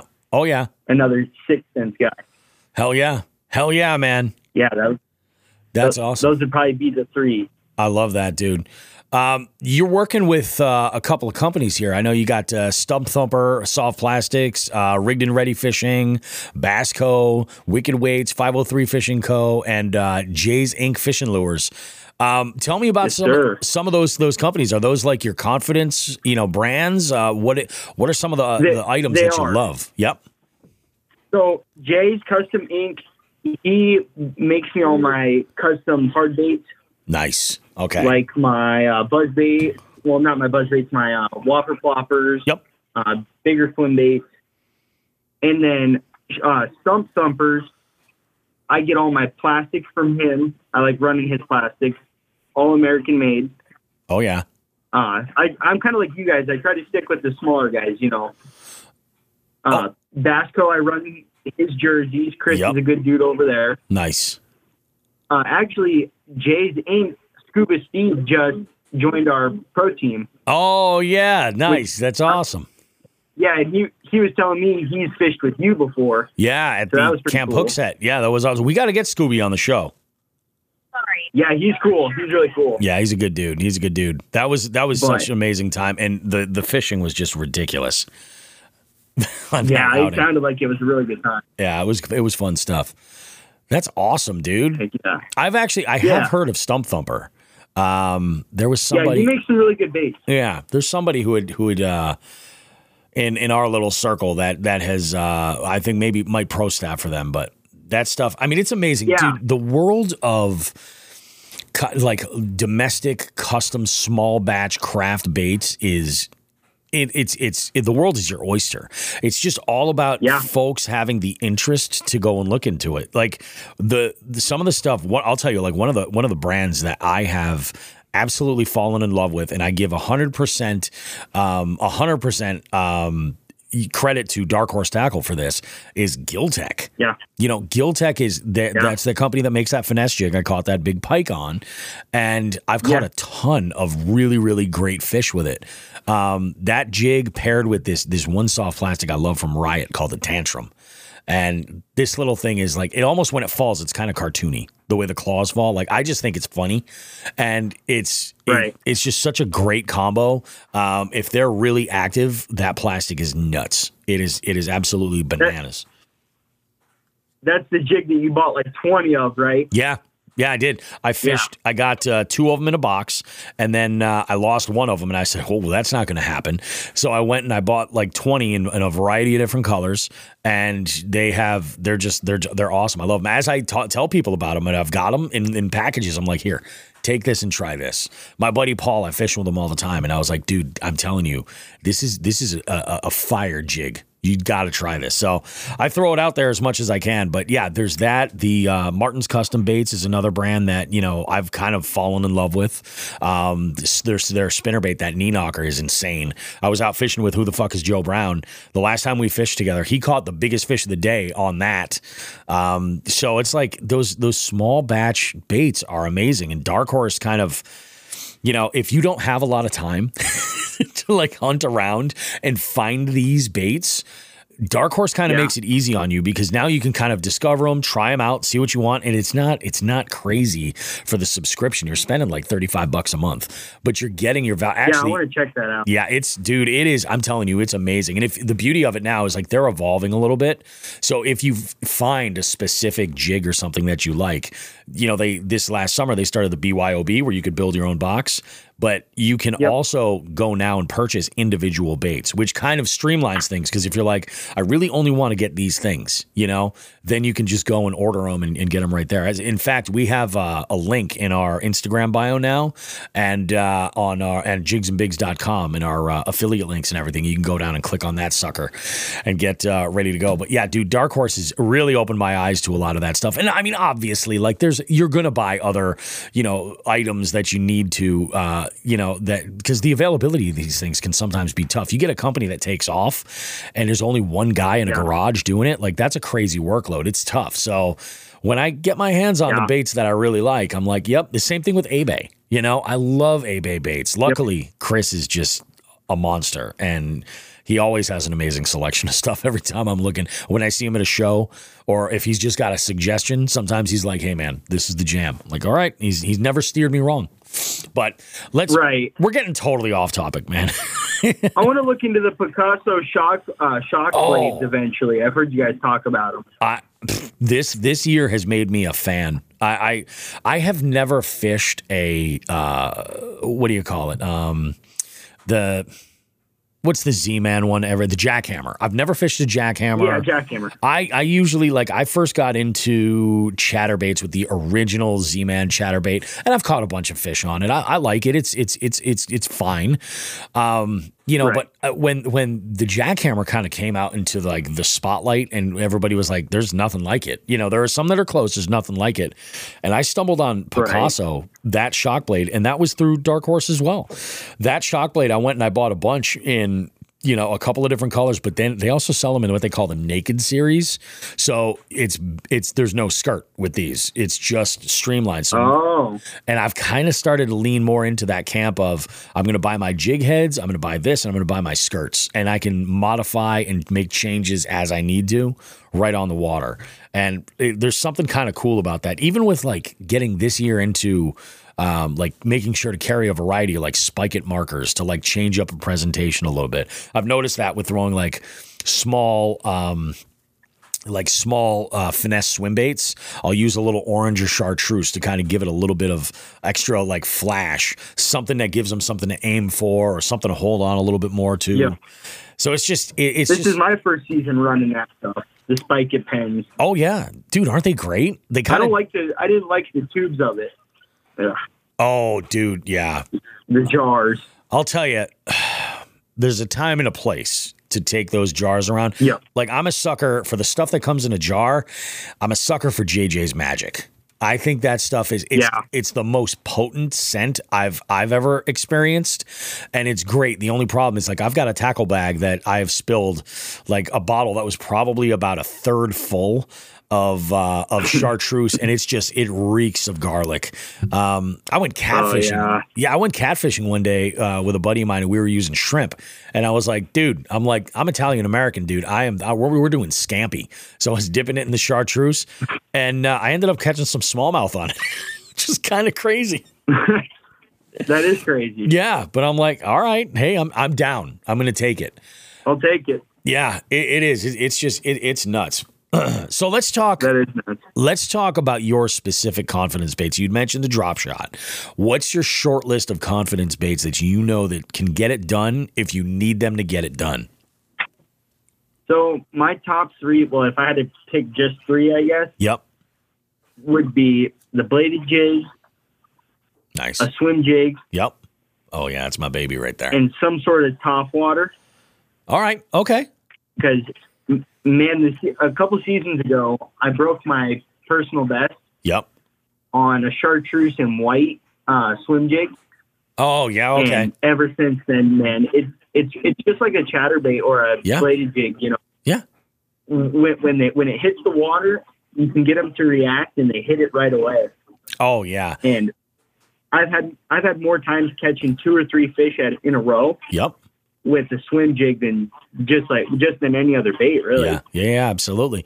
And it's amazing because you throw a swim jig and it's so like it's almost like a silent chatterbait in one respect. On the other hand, it's like throwing a swim bait but with secondary action.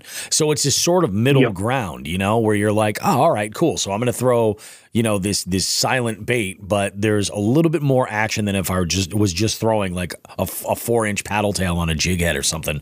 You know, you've got that skirt that undulates a little bit, and man, fish can just come unglued on that. And then they go crazy for them. They really, really do. And it's nice because you can flip them right into cover. Just like any other jig if you wanted, you know, but you can also just rip them through grass as well. What types of bodies of water are you out there fishing in South Dakota? Like what kind of bottom composition are you mainly dealing with? So it's normally like sand and rock. Sweet. And then the more you make it up into the hills, it's more like grass and mud. Okay. Yep. So I fish a lot of prairie lakes. Mm-hmm. Which are just like flatland lakes, and they're a lot of sand and rock. Gotcha.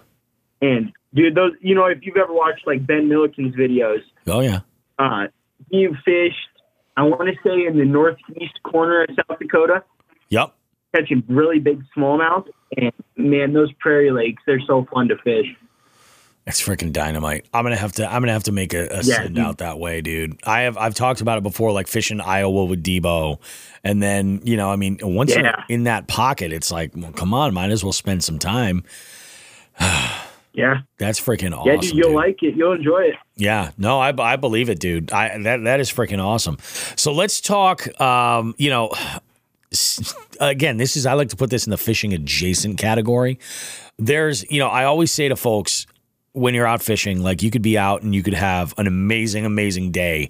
And, maybe you're going to grab a meal afterwards to celebrate. Or on the other hand, on the absolute polar opposite, maybe it was an absolute hot garbage day. Maybe it was a skunk and you're going to go console yourself with a decent meal, or maybe punish yourself with fast food. Who knows?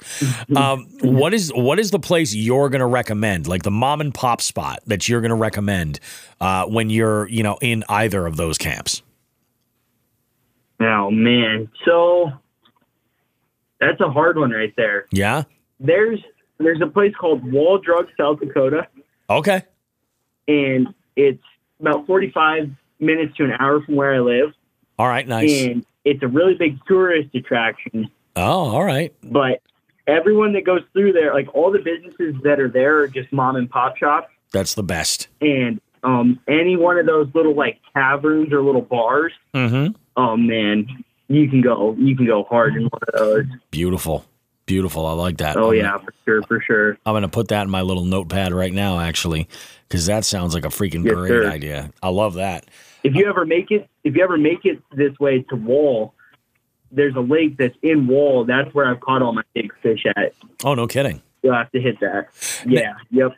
Now, this is a kind of a question. I don't think I've ever asked anybody this, and this probably could be another one that ends up on the go-to list. But in your part of the country, right, in South Dakota, like, I'll give you an example. Like around here, everybody goes to, oh yeah, he caught a 5-pounder. Like that's a big fish out here. You get into the 6 or 7 pound range, and that's really something spectacular. Like there's only so many of those fish that are around here, but you talk like 5 pounds is like the big one. Where is the line for you where folks are like, nope, that is a big fish? So for us, I would probably say like probably a 3.5 or a 4. Yep. You get anything past that, it's like, wow, that's a big fish. Yeah. No, that makes sense. My personal best is 7.5, and nobody could believe it for the longest time. And yeah, because our state record's 9.5. No shit. So okay. Man, I was right there. I was close. That's awesome, dude. That's a big fish. That's bigger than my PB. My PB is 6.6. Dude, he was huge. I had both my hands in his mouth. That's amazing, dude. What time of year was it? 6.6 is big though. Oh, really? How long was he? Your PB. My PB was 22. Yeah, 22 inches. It's a long fish. Yeah, it's a long fish. And a lot of it was, I mean, she was ready to, because this was in April, end of April. April 25th was the day. She was feeding up and was full of eggs, and this was big. I've caught fish that were, longer fish later in the year, and you're just like, yeah, this fish is just caught. That's the one thing about measuring length versus, the weight of a fish. I get like, people, you say 5 pounds and people kind of have an idea of what that weighs. You know what I mean? But when you say like you catch a fish, if I caught that fish and it was like August or September, it may be a whole other situation. That fish might have come in at 4.5 pounds, 4 pounds, Yeah. Yep. So it's like, that's my biggest thing with weight, which kind of sucks, because if it's just happens to be that time of year where they're not feeding up necessarily, and that fish isn't, doesn't have a full belly. And I mean, shit, even like that day, like what the contents of its stomach, what did it have, right before you caught it? Like that comes into effect too. But like with length, that's it. It's not like they shrink, No. So, for sure. That's why I feel like for really good record keeping, I think that length is the way to go, because it gives you a good indication of the actual quality of that fish and the potential. Because you could catch a long, skinny fish, and maybe that fish, maybe the forage just isn't there, But it's still a quality fish, because length is. Somewhat, you have to assume it's somewhat tied to the age of that fish, and along with age is experience. Those are smarter fish; they've seen more. They're harder to catch, and there's less of them. So I'm talking. So out I know my ass. Sean the fisherman keeps a fishing log, and I know you guys do too. Yep. I just started doing it this past season. Yes. What are like a couple of the most important points you want to keep record of? I would say, I mean, in my opinion, obviously the more data that you can do, the better. But I would say that, obviously you want to record the size of the fish, whatever that might be. So if you're recording length, like length and weight. Yeah, if you can do both, that's even better. Obviously you want to know the date and the time. You want to track what you caught it on and what the structure was. And also the weather, and what's been going on. Some folks pay attention to like the moon phase, all that stuff. But if you can capture all that information, is relatively easy to get even after the fact. Like you can look it up online and get the information. But try to dial it in as locally as you can to get that. I think that's among the most important thing. Other than that. Yeah, other than that, I think the general rule of the more data that you can get, the better is going to help you overall. And and it's true. It's like, and being able to access that. I have to, it's funny. It's actually not funny. It's kind of upsetting, but I have to do a hard restart on my database this year. Because I had been using FishBrain to do all of my stuff. And I got a new phone recently, and I think that the FishBrain app doesn't like the iPhone 15 because I, for weeks, have not been able to even log in or look at any of the data, like the waypoints that I set up, any of that stuff. Yeah, it's just not functioning. That sucks, yeah, dude. it does. It really sucks because it had all my personal best for all my species laid out, all that stuff. I mean, I have a lot of that information, and I can go back and get some of that, but I'm going to just do a hard restart and just start dialing in on what it is that I'm doing and what it is that I'm working with. But also, like, I don't compete to fish other than the multi-species tournament series. That's as competitive as I really like to get. That's not my primary reason for fishing is the competition. It's just more about enjoying it and the adventure. It's way more about the recreation side of it. Now, I agree with that. Have you done any tournaments? So I did one tournament, let's see, 2022, and it was a boat tournament. And man, it was a 3-day cold front. And we got there. We pre-fished one day. We didn't catch anything. And then tournament day, we got our butts kicked. And that was about it, man. It was brutal, but now I know what I don't want to do. Yeah, exactly. Sometimes the value in that is immense. It goes a long way to just say like, okay, well, I tried it. I know this isn't for, what I want to do. It's and there are other folks. Yeah, the experience was fun. Yes, exactly. I agree with that. Like kind of like I want to start getting into what you guys do, like the multi-species and stuff like that. Dude, I recommend it. This year is going to be amazing. This is the first year where the entire year is going to be every single month is a brand new multi-species scavenger hunt. And my goal this year, and this is part of the reason why I started pushing it and promoting it even now, is to get people aware of it, so that we can start getting more and more folks into it, because the more people that are involved, number one, the more fun it is, and the more we can engage with listeners and stuff. Number two, it means that the more people we have involved, the more prizes we can do for the raffles at the end, which I think are some of the best parts. So if you don't land in the money, you're eligible to win raffle prizes, which is pretty awesome. And some of these prizes are pretty great. Yeah. Especially like that part is cool. They're very, very cool because if nothing else, it's like go for it. And if you are like one of these seasoned, bass tournament anglers, and you're like, yeah, I want to, get into this. This is a great, even though we kind of try to make it as newbie friendly as possible, and understand that some people are just getting their feet wet in competitive fishing. For those seasoned folks that are like, yeah, I want to be involved. If you're out doing a bass tournament and you lay into a chain pickerel or a pike or something like that, and you're just in that bass tournament and there's no lunker for that species or something, it's kind of a waste of your time, really. But at least if you hook into this fish and you're in the multi-species scavenger hunt, well, now that bycatch may have some value. It might get you somewhere else. So it kind of takes instead of just going to waste. Exactly, because then you're just like, oh, cool. Here's a slime dart. I'm going to throw it in here, or something like that. Right. So it works out pretty well. Some people, you never know what people can catch as bycatch. Sean the Fisherman has caught just 20-pound carp on Ned rigs fishing for smallies. Like, it can happen, and you're like, what the? Yep. This year I caught a bullhead catfish with a, what was it? I think it was a beetle spin, and I was looking for rock bass. I was in the right area, and it happened to bite. I was like, well, that's a point, dude. I was here for a point. I'm gonna take it. Dude, I caught one on a finesse jig, which is kind of weird this summer. I never caught a catfish before. Oh yeah. I mean, like, what the heck? It hit like a bass and it fought really hard. Yeah. Oh, they fight really hard. They're strong fish. Oh, these are catfish. For their size, they are. Yeah, they are really, really strong fish, and they really are. They eat everything. It's amazing to me the stuff that they will just put down. Yeah, it's crazy. And like you said, that kind of goes back to the stomach contents and everything with how heavy they are. Oh yeah.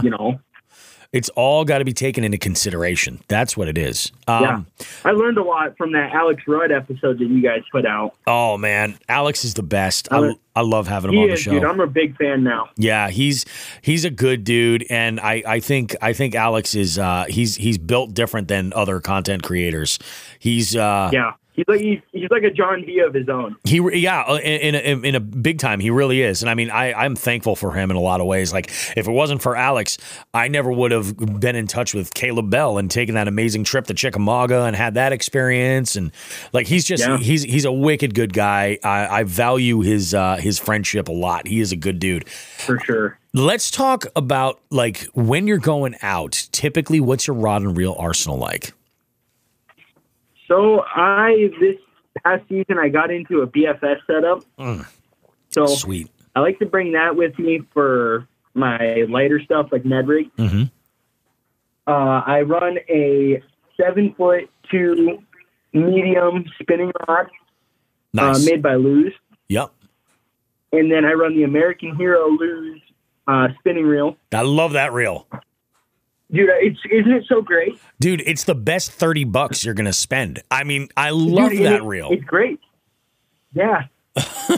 And then, dude, I can't believe I found another person that actually knows of it. Yeah. Oh, dude, it's my favorite spinning reel that I own. It is my hands down. It's very durable, very durable. Oh, unbelievable. And it's fast. I think it's a 6-speed reel. Yeah. Yep. Yeah. And then I'm running a Shimano SLX reel. Yep. On a 7.5 Guggen rod. Nice. Which I really like. That's my pike rod. Nice. I got a 65-pound Suffolk braid. There you go. Yeah, there you go. There's my gut. Because, dude, I'm in that same ballpark. It's risky throwing bass tackle for pike. Oh, definitely, yeah. It's a gamble. And then for my, all-around, bladed jigs and everything, I use a 7'2" Luz smash combo. Oh, there you go. Nice. The bright red one. Yep. Yeah. I have a smash spinning reel, and I like it because that's the reel that I use for my drop shot stuff. So I immediately know right away. I'm like, that's the drop shot rig. Just look around. I just need a glance. Yeah, dude, I'm a big fan of Luz. Yeah, Luz does make a great product. I will give them that. Sean the Fisherman loves the Luz. I forget which series it is that he uses, but he's all in when it comes to Luz baitcasters. Yeah. I don't think I've got any Luz baitcasters. I've got a couple of Luz rods and a couple of different spinning reels, and I like them a lot. I really, really do. I like their Dock Sniper spinning reel or spinning rod. Oh, yeah. Nice. I'm not familiar with it. I'll have to check it out. One. Yeah, I'll have to check that out. That's awesome, dude. So, yeah, I mean, especially going out for pike. Yeah, so what is that, 7.5? That's a heavy? Yeah. It's a heavy extra fat. There you go. Nice. That's awesome, dude. I mean, I think it's freaking great. I love pike fishing. I love the fact that you led with, I love pike fishing and bass fishing. I think that's freaking awesome. Yeah, it originally started with trout. Yep. And then it kind of snowballed into bass fishing. Yep. And now it's kind of bass fishing and pike fishing I'm on to right now. So when you were trout fishing, this always intrigues me because, you know, as multi-species anglers or as bass anglers, like we have a mindset of, you know, trying to be versatile in our presentations and things. I find that like when it comes to trout anglers that fish with conventional tackle, you know, spinning gear and stuff like that, it's a little bit more like, especially if we're using artificial, it's a little bit more focused on a handful of baits. But then like when you get into fly fishing, it's a whole other thing. Were you fly fishing ever or how when you got into trout fishing, how did it go? I never thought about getting into it until recently. I kind of want to mess with it next season. Gotcha. But I was always like a Mets inline spinner. Oh yeah, type guy. Dude, home run. Yeah, like, I love those. Just jerk baits. Jerk baits are unbelievable. Like this tiny Rapalas are fantastic. Yeah, they really are, dude. Or the ones that look like crawfish. Yep, like the little Rebel brand ones. They are, dude, those are good. They are insane. I'll tell you. So this year, there's a river nearby me that is renowned as one of the best trout fisheries, and mainly by fly anglers. You'll get some guides out there with their boats, bringing clients out and stuff. And it's not a big river at all, but there is a great. It comes off of a huge reservoir, and there is a trout population in this body of water that is like legendary. It's out of this world. And I have struggled. I grew up in a town right alongside the banks of this river. And it's just been a challenge of mine. This year, I finally made some breakthroughs over there and I decided to take my kayak out. Yeah, I remember hearing you talk about this. You know how I caught most of my trout this year? How's that? Finesse swim baits. Okay, like the swimmer that you're talking about. Yeah, like that 2-inch, that snacky swimmer, that was a monster. But also like the 3-inch Kitex with I think it's Madmouth Fishing has this screw lock style square like a mushroom jig, like a Ned, right? And I was just like, you know, this thing would fit a 2.8-inch Kitex perfectly. Oh, and it does. And if they're moving, you know, you can use that to try to get bit. But I've noticed like just dragging it along a rocky bottom will get hammered. It'll just absolutely get destroyed.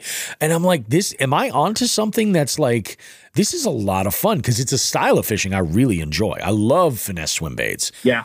And when they hit it, they just hit it like so violently. And even if it's trout. Oh, yeah. I mean, you know, I will say the biggest trout that I've caught this year were a couple of these rainbows. That were delicious, by the way. A couple of rainbows that I had caught, and I caught those on, I think it was either a Mepps inline spinner or it was, because I kind of went a little crazy at Walmart and I bought a bunch of inline spinners, a bunch of different brands, but most of them were about an 1/8 ounce, you know, and I was just playing around with like blade colors and I happened to get on a combination that worked out really, really well. And dude, it was just absolutely amazing. There was another guy this one specific day who had the same idea as I did. He was like, the season's starting to wind down. Let's get out and just fill a cooler and get a limit and call it a day. And that's what went on. And I don't even know what he was throwing, but man, this inline spinner was just absolutely killing him. I did notice, I did notice that throwing the spinnerbait, I get a little bit further distance for casting, so I can actually cover a little bit more water. That versus throwing like a super light inline spinner. But I've been throwing like heavy ones too. Like when I was up in northern Maine, that's what I caught. All the fish I caught on that day, I caught a bunch of Lakers and I caught a couple of smallmouth too on like these 1/2 ounce huge inline spinners. And it was a blast. One of them was one of the dual blade ones. Have you ever seen these? Yeah, those are crazy looking. Oh yeah, like one black blade, one chartreuse blade, and it's just like chop through the water. It is insane. I actually throw that on a bait casting ring. I actually want to start throwing beetle spins for multi-species. Dude, it's a blast. On your BFS, you're gonna have a field day with it. Yeah, and I think it was Chrissy Outdoors, like way back in the beginning of the summer. You guys were talking about it. You guys were out. You guys were killing it. She got me into that, and I'm a believer. You know, I'm a believer. I'll find, like, I'll take them apart and make different combinations of different jigs and different plastics and stuff like that. But, oh, yeah. And, you know, if you like the beetle spin, you should try the Lunker Hut 1/4 ounce finesse spinner bait.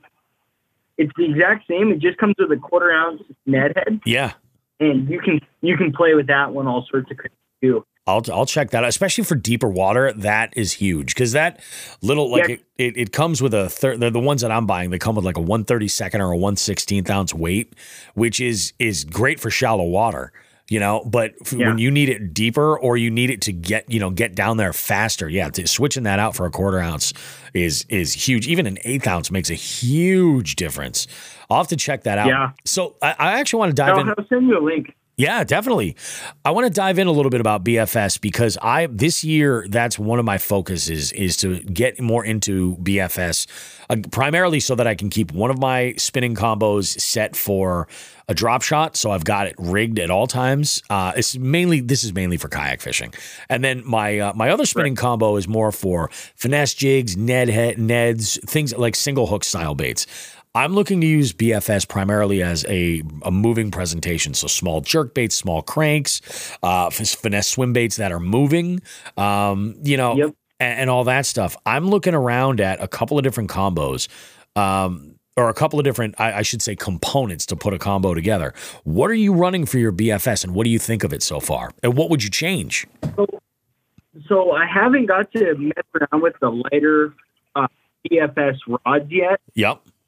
Because I was gifted the reel. So I gotcha. I'm not 100% sure on the make of the reel right now. Yep. But I'm using a 7'2", 6-gill rod. Okay. Which the rods, I do not mind the rods at all. I like 6-gill rods. Yep. But their reels, they're a piece of work. Like, they work good when they work good, but if they get water in them, they don't want to work at all. They're done. Gotcha. Yeah. But so I've been running a 7'2" medium heavy, and I've been throwing a lot of like crappie baits on. Oh, really? 6 Cents just come out with the Pecos, which is like an 1/8 ounce underspin. Yep.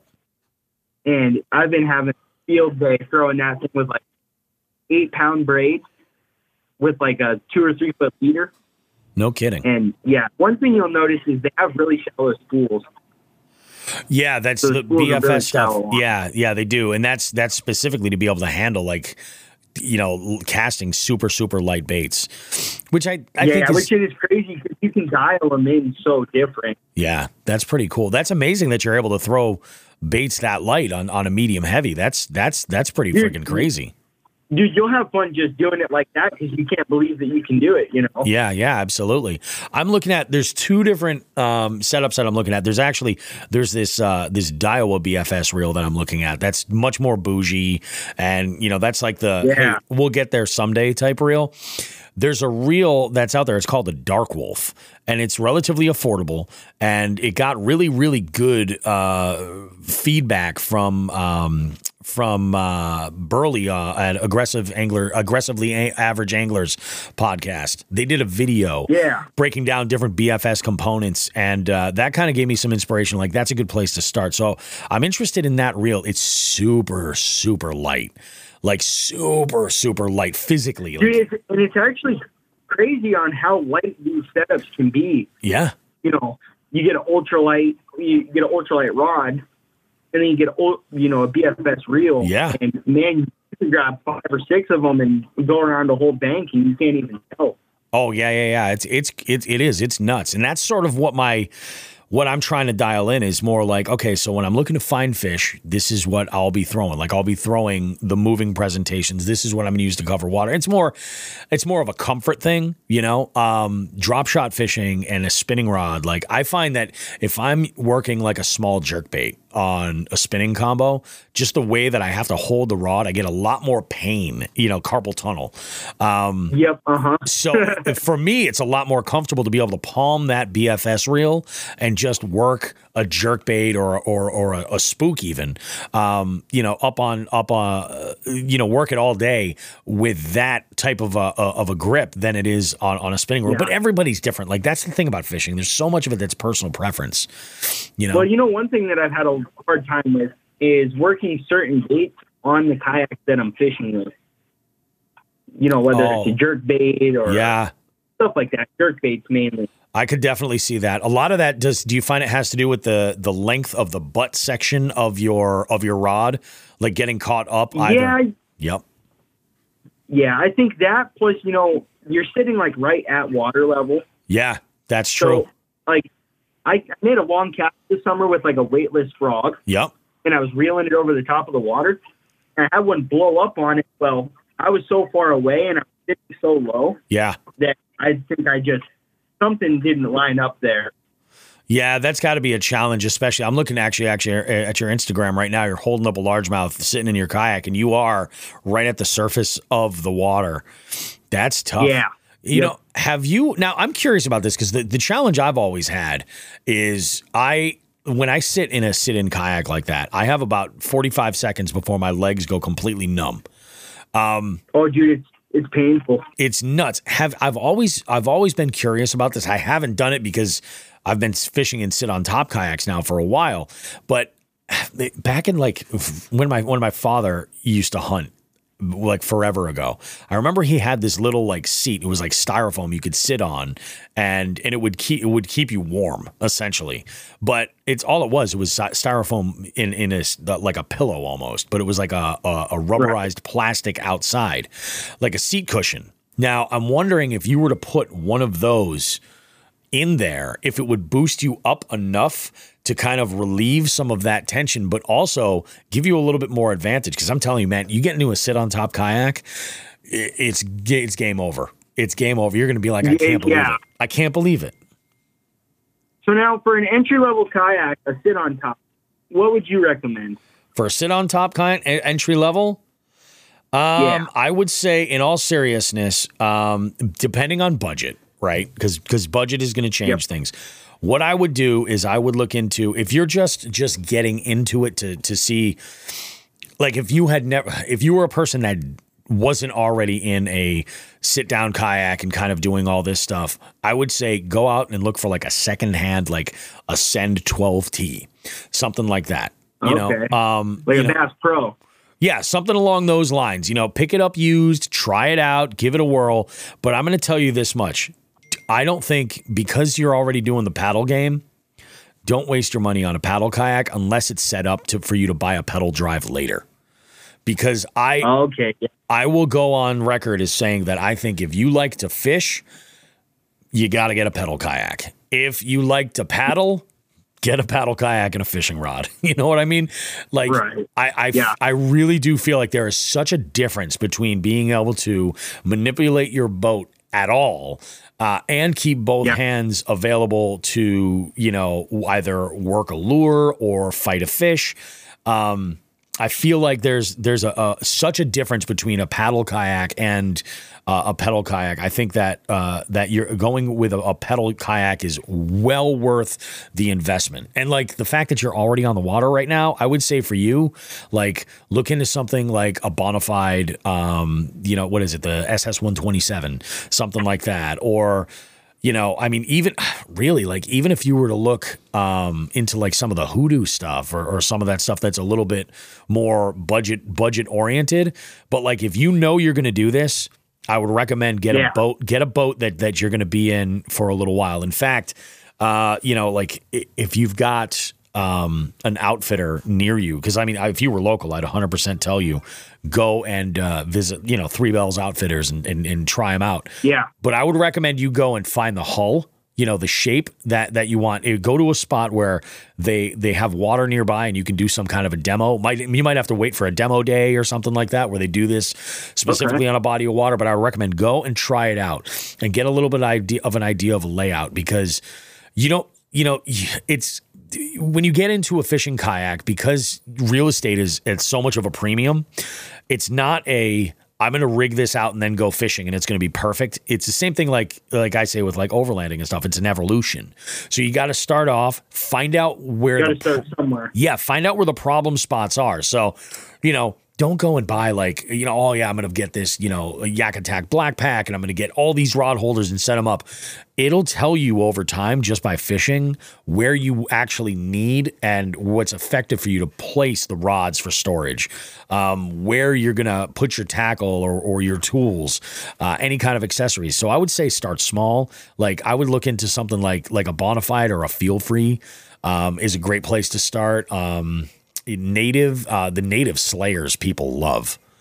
They really, really Yeah, love okay. them. I've heard good things about those. Yeah, I know a lot of people that get into the Native Slayer, and they love them. Jackson makes really great kayaks as well.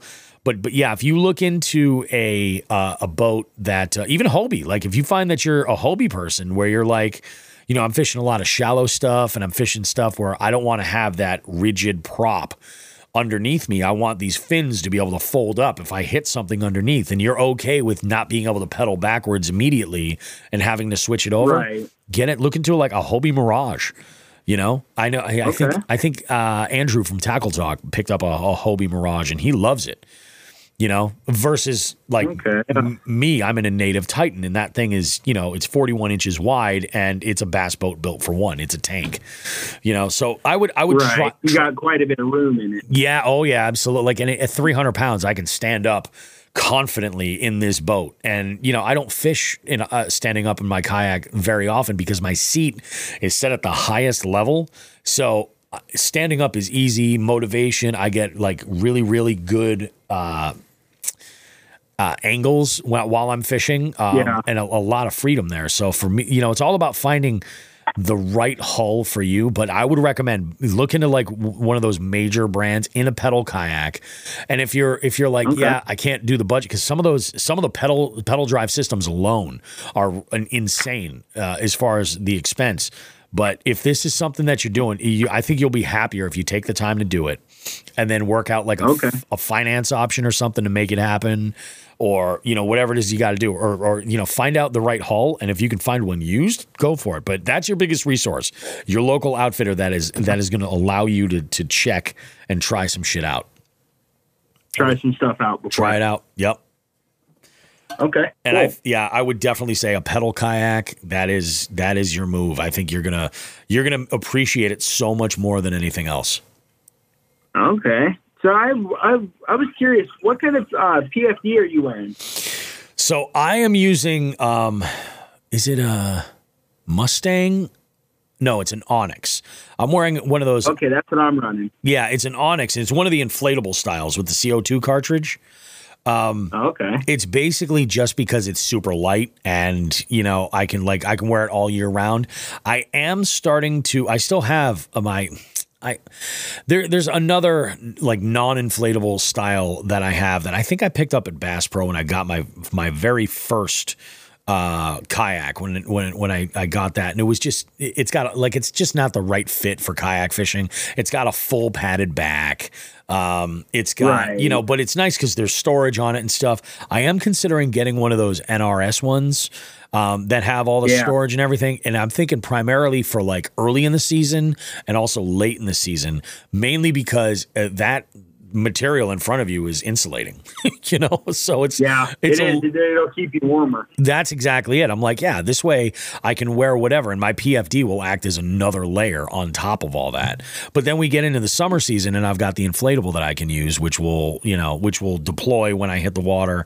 And I know that there's folks that say like, oh, well, it can fail. I mean, you know, yeah, that's true. It can, but I mean, it'll definitely fail if I'm not wearing it. So at least by me wearing this one, you know. Rather be safe than sorry. Exactly, man. You never know. I always hear you guys talking about that. And it's true, man. We see people all the time that are like, oh, yeah, but it's nice. It's 60 degrees out. And I'm like, what's that water temperature? You know, 50 in change? Yep. Oh, well, you know, yeah, that is cold enough to where your body's going to react on a physiological level. And you're going to say, as soon as you get into the water, and if your face is in that water, guess who's drowning now? You know? Yep. It's crazy. Oh. It is. Goodness, man. Goodness. Oh, so let's get into, I have this question. I haven't asked a guest this question in a while, and I'm anxious to kind of see what you think. So let's just imagine right now that myself, Sean the Fisherman, Who the Fuck is Joe Brown, we're on I-90 West with a mission, just Metallica blaring out the windows. We're coming to pick you up, and we're going to go fishing at an unnamed body of water in your area. We're going to take you to your favorite local fishing shop, and we're going to get you all rigged up. Now, you can use every lure in your tackle box. You can use whatever you've got for line. You can use, it doesn't matter. The only thing is you can't bring any rods or reels, but you have to build your single-use combo. So rod and reel, and then what are you spooling it up with? Rod and reel. What am I spooling it up? Yeah. What are you choosing for your I rod? would probably. So for me, I think a 7'2" or a 7'3" is like a perfect go-to. Yep. And then I would probably pair it with like a 6-4-1 or maybe like a 7-speed. Okay. And then I'd probably spool it up with like 17-pound TR 4.0. Gotcha. That's probably. There you go. There you go, man. Now, that's what we like to run, yeah. What are you, like, what brand? Because remember, this will be on the Jigs and Bigs corporate card. What, is there a specific rod or reel that you would choose? If I had to go with I would probably go with a, man, that's hard to say. Right. There's so many nice ones on the market now. Oh, so maybe many. like a 13 fishing Omen. Oh, there you go. All right. Probably. Solid. And then I really want to check out the new, man, what reel is it? It's jogging my memory. It's the new, I think it's the Hyper Mag from Lose. Oh, yeah. Yeah, that's popular too. Yeah. Nice. Yeah, dude, they are. Or the TI, the Pro TI. Yep. Yeah, that's freaking solid reel, dude. Nice. Good job. Yeah. That's badass, dude. Sure. I love it. So now we've reached that point in the interview where I'm looking for primarily two stories for you, and I think you know where this is going. The first story that we want is that moment where you're like the most proud of, let's say you're at an event and you meet somebody, like that first story you're going to lead with about fishing. When somebody says, "Oh, you fish?" and that's that first story that you're going to lead with. The second story I want is the biggest. That biggest moment, the epic fail. All right. We'll start with the one event. I would probably start with my PB when I was fishing at a lake close to where I live. Yep. And we were in a pretty big drought. And there's some crappie structure about 30 or 40 feet from the fishing dock. And the water levels are so low, you could see the structure. Well, I was taking a swim jig and I was casting it to the back side of that. And I caught my PE on the back side of that structure. And 7 pounds, 5 ounces. My biggest bass from around here. That's badass. And then let's see, probably my most disappointing fishing story. Yep. Oh, God. I was bank fishing one day. And I forgot my net at home. And I was fishing with a drop shot. And I was catching them like crazy. I got one all the way up to the dock. And I went to wrap my hand around the line and lift him up. And I popped the hook out of his mouth. Oh, really? And it was like a 4-pounder probably. Oh, that sucks. And I just tried to flip him over the dock. Yep. But yeah, he shook the hook. That does suck, man. Dude, and it's the only time I forgot my net. Yeah, I try to say, it's funny. Dave Erkey, he got into a new kayak this year and was asking a bunch of folks, and the first thing I said was like, okay, so after a PFD, a net. It's the most important thing. When I see dudes that are fishing in a kayak and they don't have a net, I'm like, man. Like, that's when you're going to... What are you doing? When you're reaching down to lip a tank, that's when you're going to flip your boat. Yeah. You know what I mean? Like, if nothing... Like, that. Let's be honest. That's what it is. That's when you're going to flip your boat. So, you're better off having a net. And then not only are you able to secure that you've got that fish, but now you can, like... compose yourself so that you can measure the fish and do everything. You've got a safe, secure... Yeah, all of that shit. It's like, I think a net is it's kind of like having pliers and line cutters, Which that stuff goes hand in hand. You gotta have that stuff. It's all of it. It's all of it. It's all that stuff. I love, I always give, I'm always talking to Becca and I always tell her the same thing. I was like, your kayak videos, you never ever have I can't count the amount of times. And she was in a wreck kayak too. Like when you were in, I'm like, she's dropped fish in there with her. And I'm like, what are you doing? Like you drop like a pickerel or a pike in there or a bowfin. I'm like, that could be bad. You could lose a toe. Okay, maybe not lose a toe, but you know what I mean? I dropped a dink under my seat one time in my recreational kayak. Oh, that sucks. I had to go dock it and get him out. That's rough. See, that's one nice thing too about the sit on tops.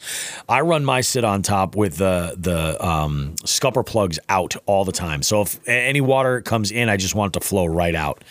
I caught caught this little micro bass on a beetle spin, looking around for other panfish, and it just absolutely crushed this thing. And those fish, their mouths, they're hard to hook. Like their mouths are, I don't know if there's like just they haven't developed yet necessarily, but like those hooks don't always penetrate, and they flip, and their body weight just, they can go flying off these hooks so fast. Well, this fish lands in the floor of my boat, and a little bit of water was there, and he happened to just scoot right down the scupper hole, and I was like, that's awesome. Because I was like, if he would have landed under my seat, that would have been a mess, you know? Oh yeah, it gets messy quick. It does. It really does. I keep a lot of tackle and a lot of like bags of soft plastics and stuff. I'm like, I would 100% have to go to the bank and just dig through to find this fish. Yeah, 100%. Oh, dude, a little bonus story real quick, if I can do it quick. Go for it. Yeah. So I'm fishing a drop shot, right? Right off of a point.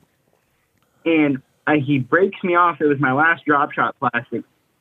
So I go back to the loading ramp, and you know how they get that real like mossy cover on them? Oh yeah.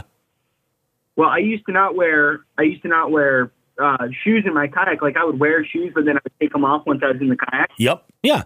Well, I jumped off of the kayak and I went to turn around and grab something. Yep. And I slipped on the loading ramp, and I tore a muscle in my foot. Shit. And dude, I started bleeding everywhere, and I gathered myself. I grabbed my bait. I went back to the same spot where I just lost the fish. Yep. I hooked up on that same largemouth. He was about 4 pounds. No shit. Dude, I was all beat up, and I decided to go back out. Holy shit. That's dedication. And we got kayak racks on top of the car. Yep.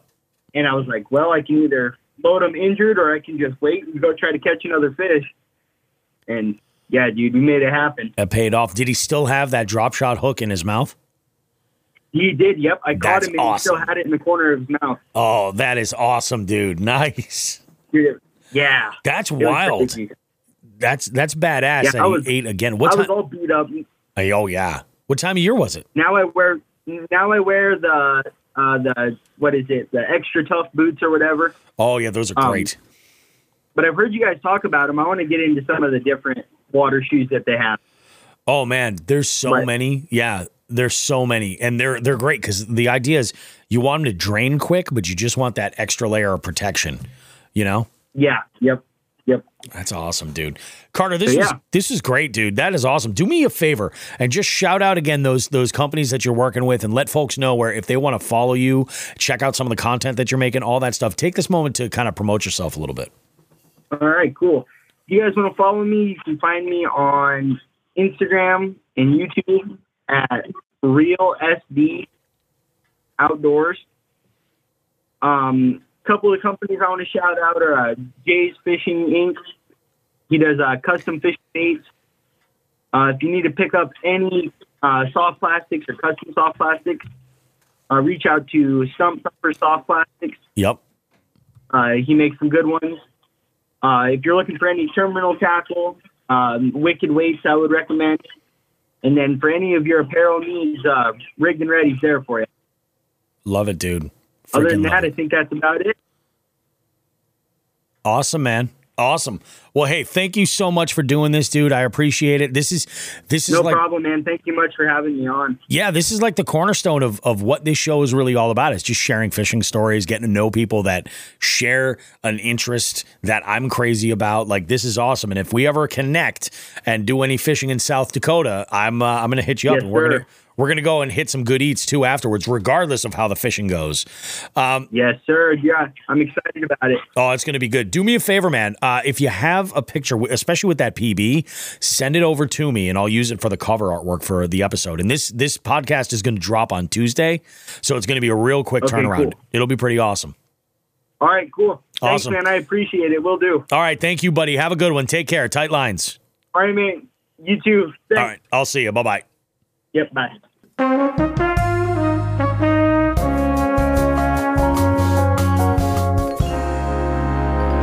All Alrighty, guys, we're back at it. Jigs and Bigs, segment number 3. We have that was a great interview with Carter. It was awesome. Check out the artwork here. That is that PB that he had mentioned in that conversation. His most proud moment, and then his epic fail. That was just choice. Beautiful. Well done. Well, Carter, this is for you. Well done. Appreciate you, homie. We were in here just talking with some of the jig heads. We were actually getting to the guts, the nitty gritty of that. I guess the word to say it would go. In the shadows of a retail environment, who the fuck is Joe Brown? Dropped a nugget of knowledge. That's to the jig heads. If that's not a reason enough for you to join the jig head fam and get a lot of access to all kinds of great stuff, then I don't know what to tell you. You should become a jig head. Go over to jigsbigs.com, visit our link tree on the link in our bio on Instagram, and you can become a jig head right there. It's a $5 a month subscription. It gives you access to the live recording live stream, which is an exclusive. It doesn't go everywhere.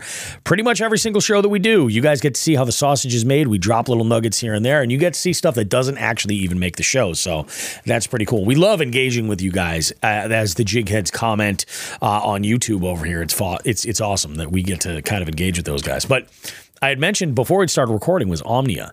Now, I have been having a field day with the Omnia fishing website. I've been going and just, filing some fishing reports of some really memorable catches with really unique baits that I had caught them on. Like, oh, this wasn't working, or I'm going to go and fish. I did one where the hot bait was the beetle spin. Which I tend to think I'm probably one of only a handful of anglers that have entered the beetle spin as a hot bait. But I'm telling you, when it comes to the multi-species stuff, it pays off. It does. So I've been going and I've been reviewing some different bodies of water and putting data in there for some stuff that's worked for me and my experiences, and I'm just kind of hoping that this works for folks. But I've also been loading up. I do this all the time. I'm just like my wife when it comes to online shopping. I have a shopping cart on my account, and it's just, there's 35 items in there right now. I think there's $100,000 worth of stuff in maybe not 35, there's multiples of things, things that I'm going to buy anyway, soft plastics and stuff. But I mean, there's a trolling motor in there that I don't have a boat for. You know what I mean? I'm yeah, this would probably be the one, or, we'll see if this one works, shit like that. Because I can't be stopped, and I have a serious problem. So, have you guys done any dicking around on Omnia Fishing to play around with it and kind of check it out?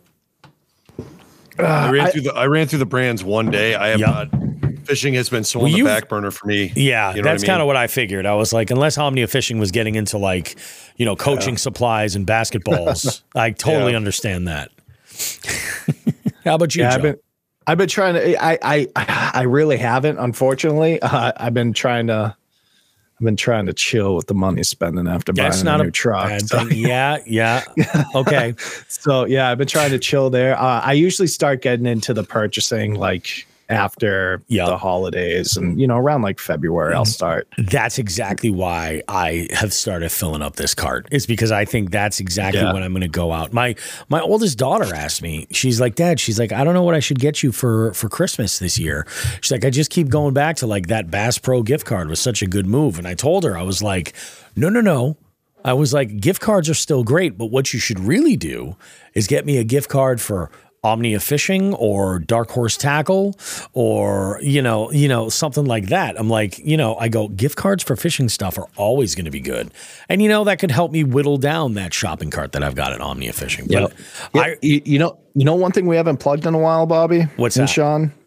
Hookset just dropped some new gear. They did. Some cool. Yeah. Hookset just dropped some awesome gear. So go check them out too. I really like the shit that they just dropped. They got a new shirt and I think a couple beanie. Winter hats. Yeah, a couple of beanies, which is pretty cool. They usually do one every winter, which is pretty awesome, and it helps keep the dome nice and toasty. Yeah, that's always a good thing. Yeah, that's pretty awesome, man. I have while we're on the subject of retail, I don't know if you guys have noticed, I'm wearing a new hoodie. I'm wearing an Aftco Shadow hoodie, which is a little bit different than the Reaper. The Reaper is the one that's got that built-in neck gaiter and everything, and it's real buttoned up. The Shadow is a little bit more loose. As far as the way, like the neckline is a little bit more open. It's just more of and it's micro fleece. Like it's great. I love AFTCO because they get the fat guy sizing right. Like they actually do it the right way. This fits me. Like I wear the smallest size in the big guy lineup of stuff that they have. And the sleeves are the right length. Like they're not doubling over my hands or anything like that. Like they do it right. But they got me so good one night. After a little, sesh with the jigglers, I was in my recliner. I think this was actually after dinner one night with Queen Beef.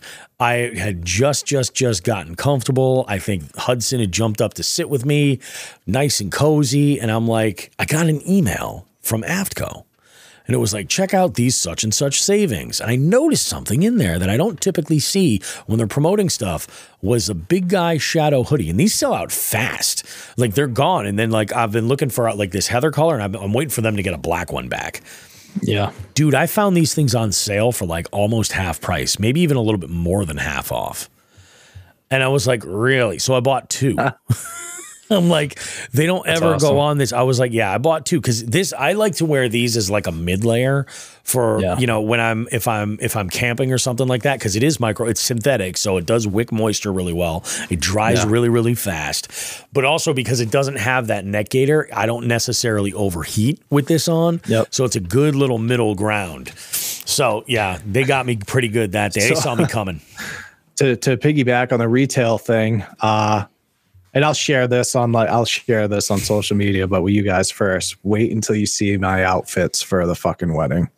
So, oh God, down in Mexico. So it's Tulum, Mexico is much different than the rest of Mexico. It's very like earthy, crunchy or whatever. And the couple is kind of that way. They're fucking a phenomenal couple. Oh yeah, I got some great jungle funk attire to go there. It took me a minute to find what I wanted. I finally did, and I'm pumped. I kind of wish I was DJing this wedding. I kind of do. Oh my goodness. Oh my God. I feel like I'm missing out here. Oh, dude, it's gonna be a fucking blast. I cannot wait. That's freaking nuts, dude. I think that's about all I got for this show, guys. I think what y'all need to do if you're listening to this show right now and you're like, God, I happen to be in the Western Massachusetts area or nearby enough to go and fill my face with wild boar, elk, venison, and gator. I think maybe it would be a good idea if you go and get your tickets for the 200th Jigs and Bigs episode celebration extravaganza that's happening to raise funds for Veterans Inc. Go ahead and visit jigsandbigs.com. I mean, shit, on your podcast player that you're listening to this show on, I've got a link in there. Get your tickets right there. Just click that link right there. You can get your tickets and be good to go. You'll know that you have a space and that you're ready to rock, and it's all good. I mean, I'm going to go ahead and say this. If you think you want to go, but you're like, I'm not sure if I can make it, you can refund your tickets if you need to. But at least you'll have them ahead of time to know. And then we can say what the head count is going to be. So if you're leaning toward going, I highly recommend you guys get your tickets for this show. And like I said, I've got a plan in order to kind of get a little, some other folks involved that aren't nearby. We'll see what happens. Other than that, I would highly recommend that you guys, get ready for one hell of a good time. And that's what it is all about. Please, if you are catching any fish in your area, tag us in those photos, those videos, and those reels on all platforms. Whether you're on TikTok, I am making a concerted effort to do more with TikTok recently. So I highly recommend if you're sharing stuff there, feel free to tag us in there. We will gladly go and check it out, like, comment, and support what you're doing because you're awesome. And we think all of you guys are awesome. Definitely want you guys to make sure to give us a review over at Apple Podcasts. Rate our show on Spotify. Whatever you're listening to, if you can rate or review it, that would be fantastic. Apple Podcast, of course, is kind of like the hub of all things podcast. So if you've got an Apple device and you're open up that icon, that podcast app, even if that's not where you listen, and leave us a review there. That would be absolutely amazing. I think that about does it, man. I think I'm going to go and get myself some of that apple cranberry crisp. Maybe we have some vanilla ice cream. On my way. I'll save you. Do it. I'll save you a little bowl. I'll save you just a little sliver. Yeah. Alrighty, dudes. Have yourselves a good one, everybody. Thank you so much for checking out this show. We appreciate you more than you realize. We do, in fact, have the best group of listeners and supporters of this wacky little show that we do, and we definitely couldn't do it without you. So we absolutely thank you for that. You guys are absolutely awesome. We'll see you in 7 days with much more good stuff from Jigs and Bigs. Some guests that you have to look forward to. We got Sarah, the closer Parvin. We got we've got Jeff and Paul from the Aggressively Anglers podcast. And who knows? We got a bunch of other guests coming up too that you're not going to want to miss. We'll see you guys when we see you. Have yourselves a good one. And like we always say, tits and ass, smoke some grass.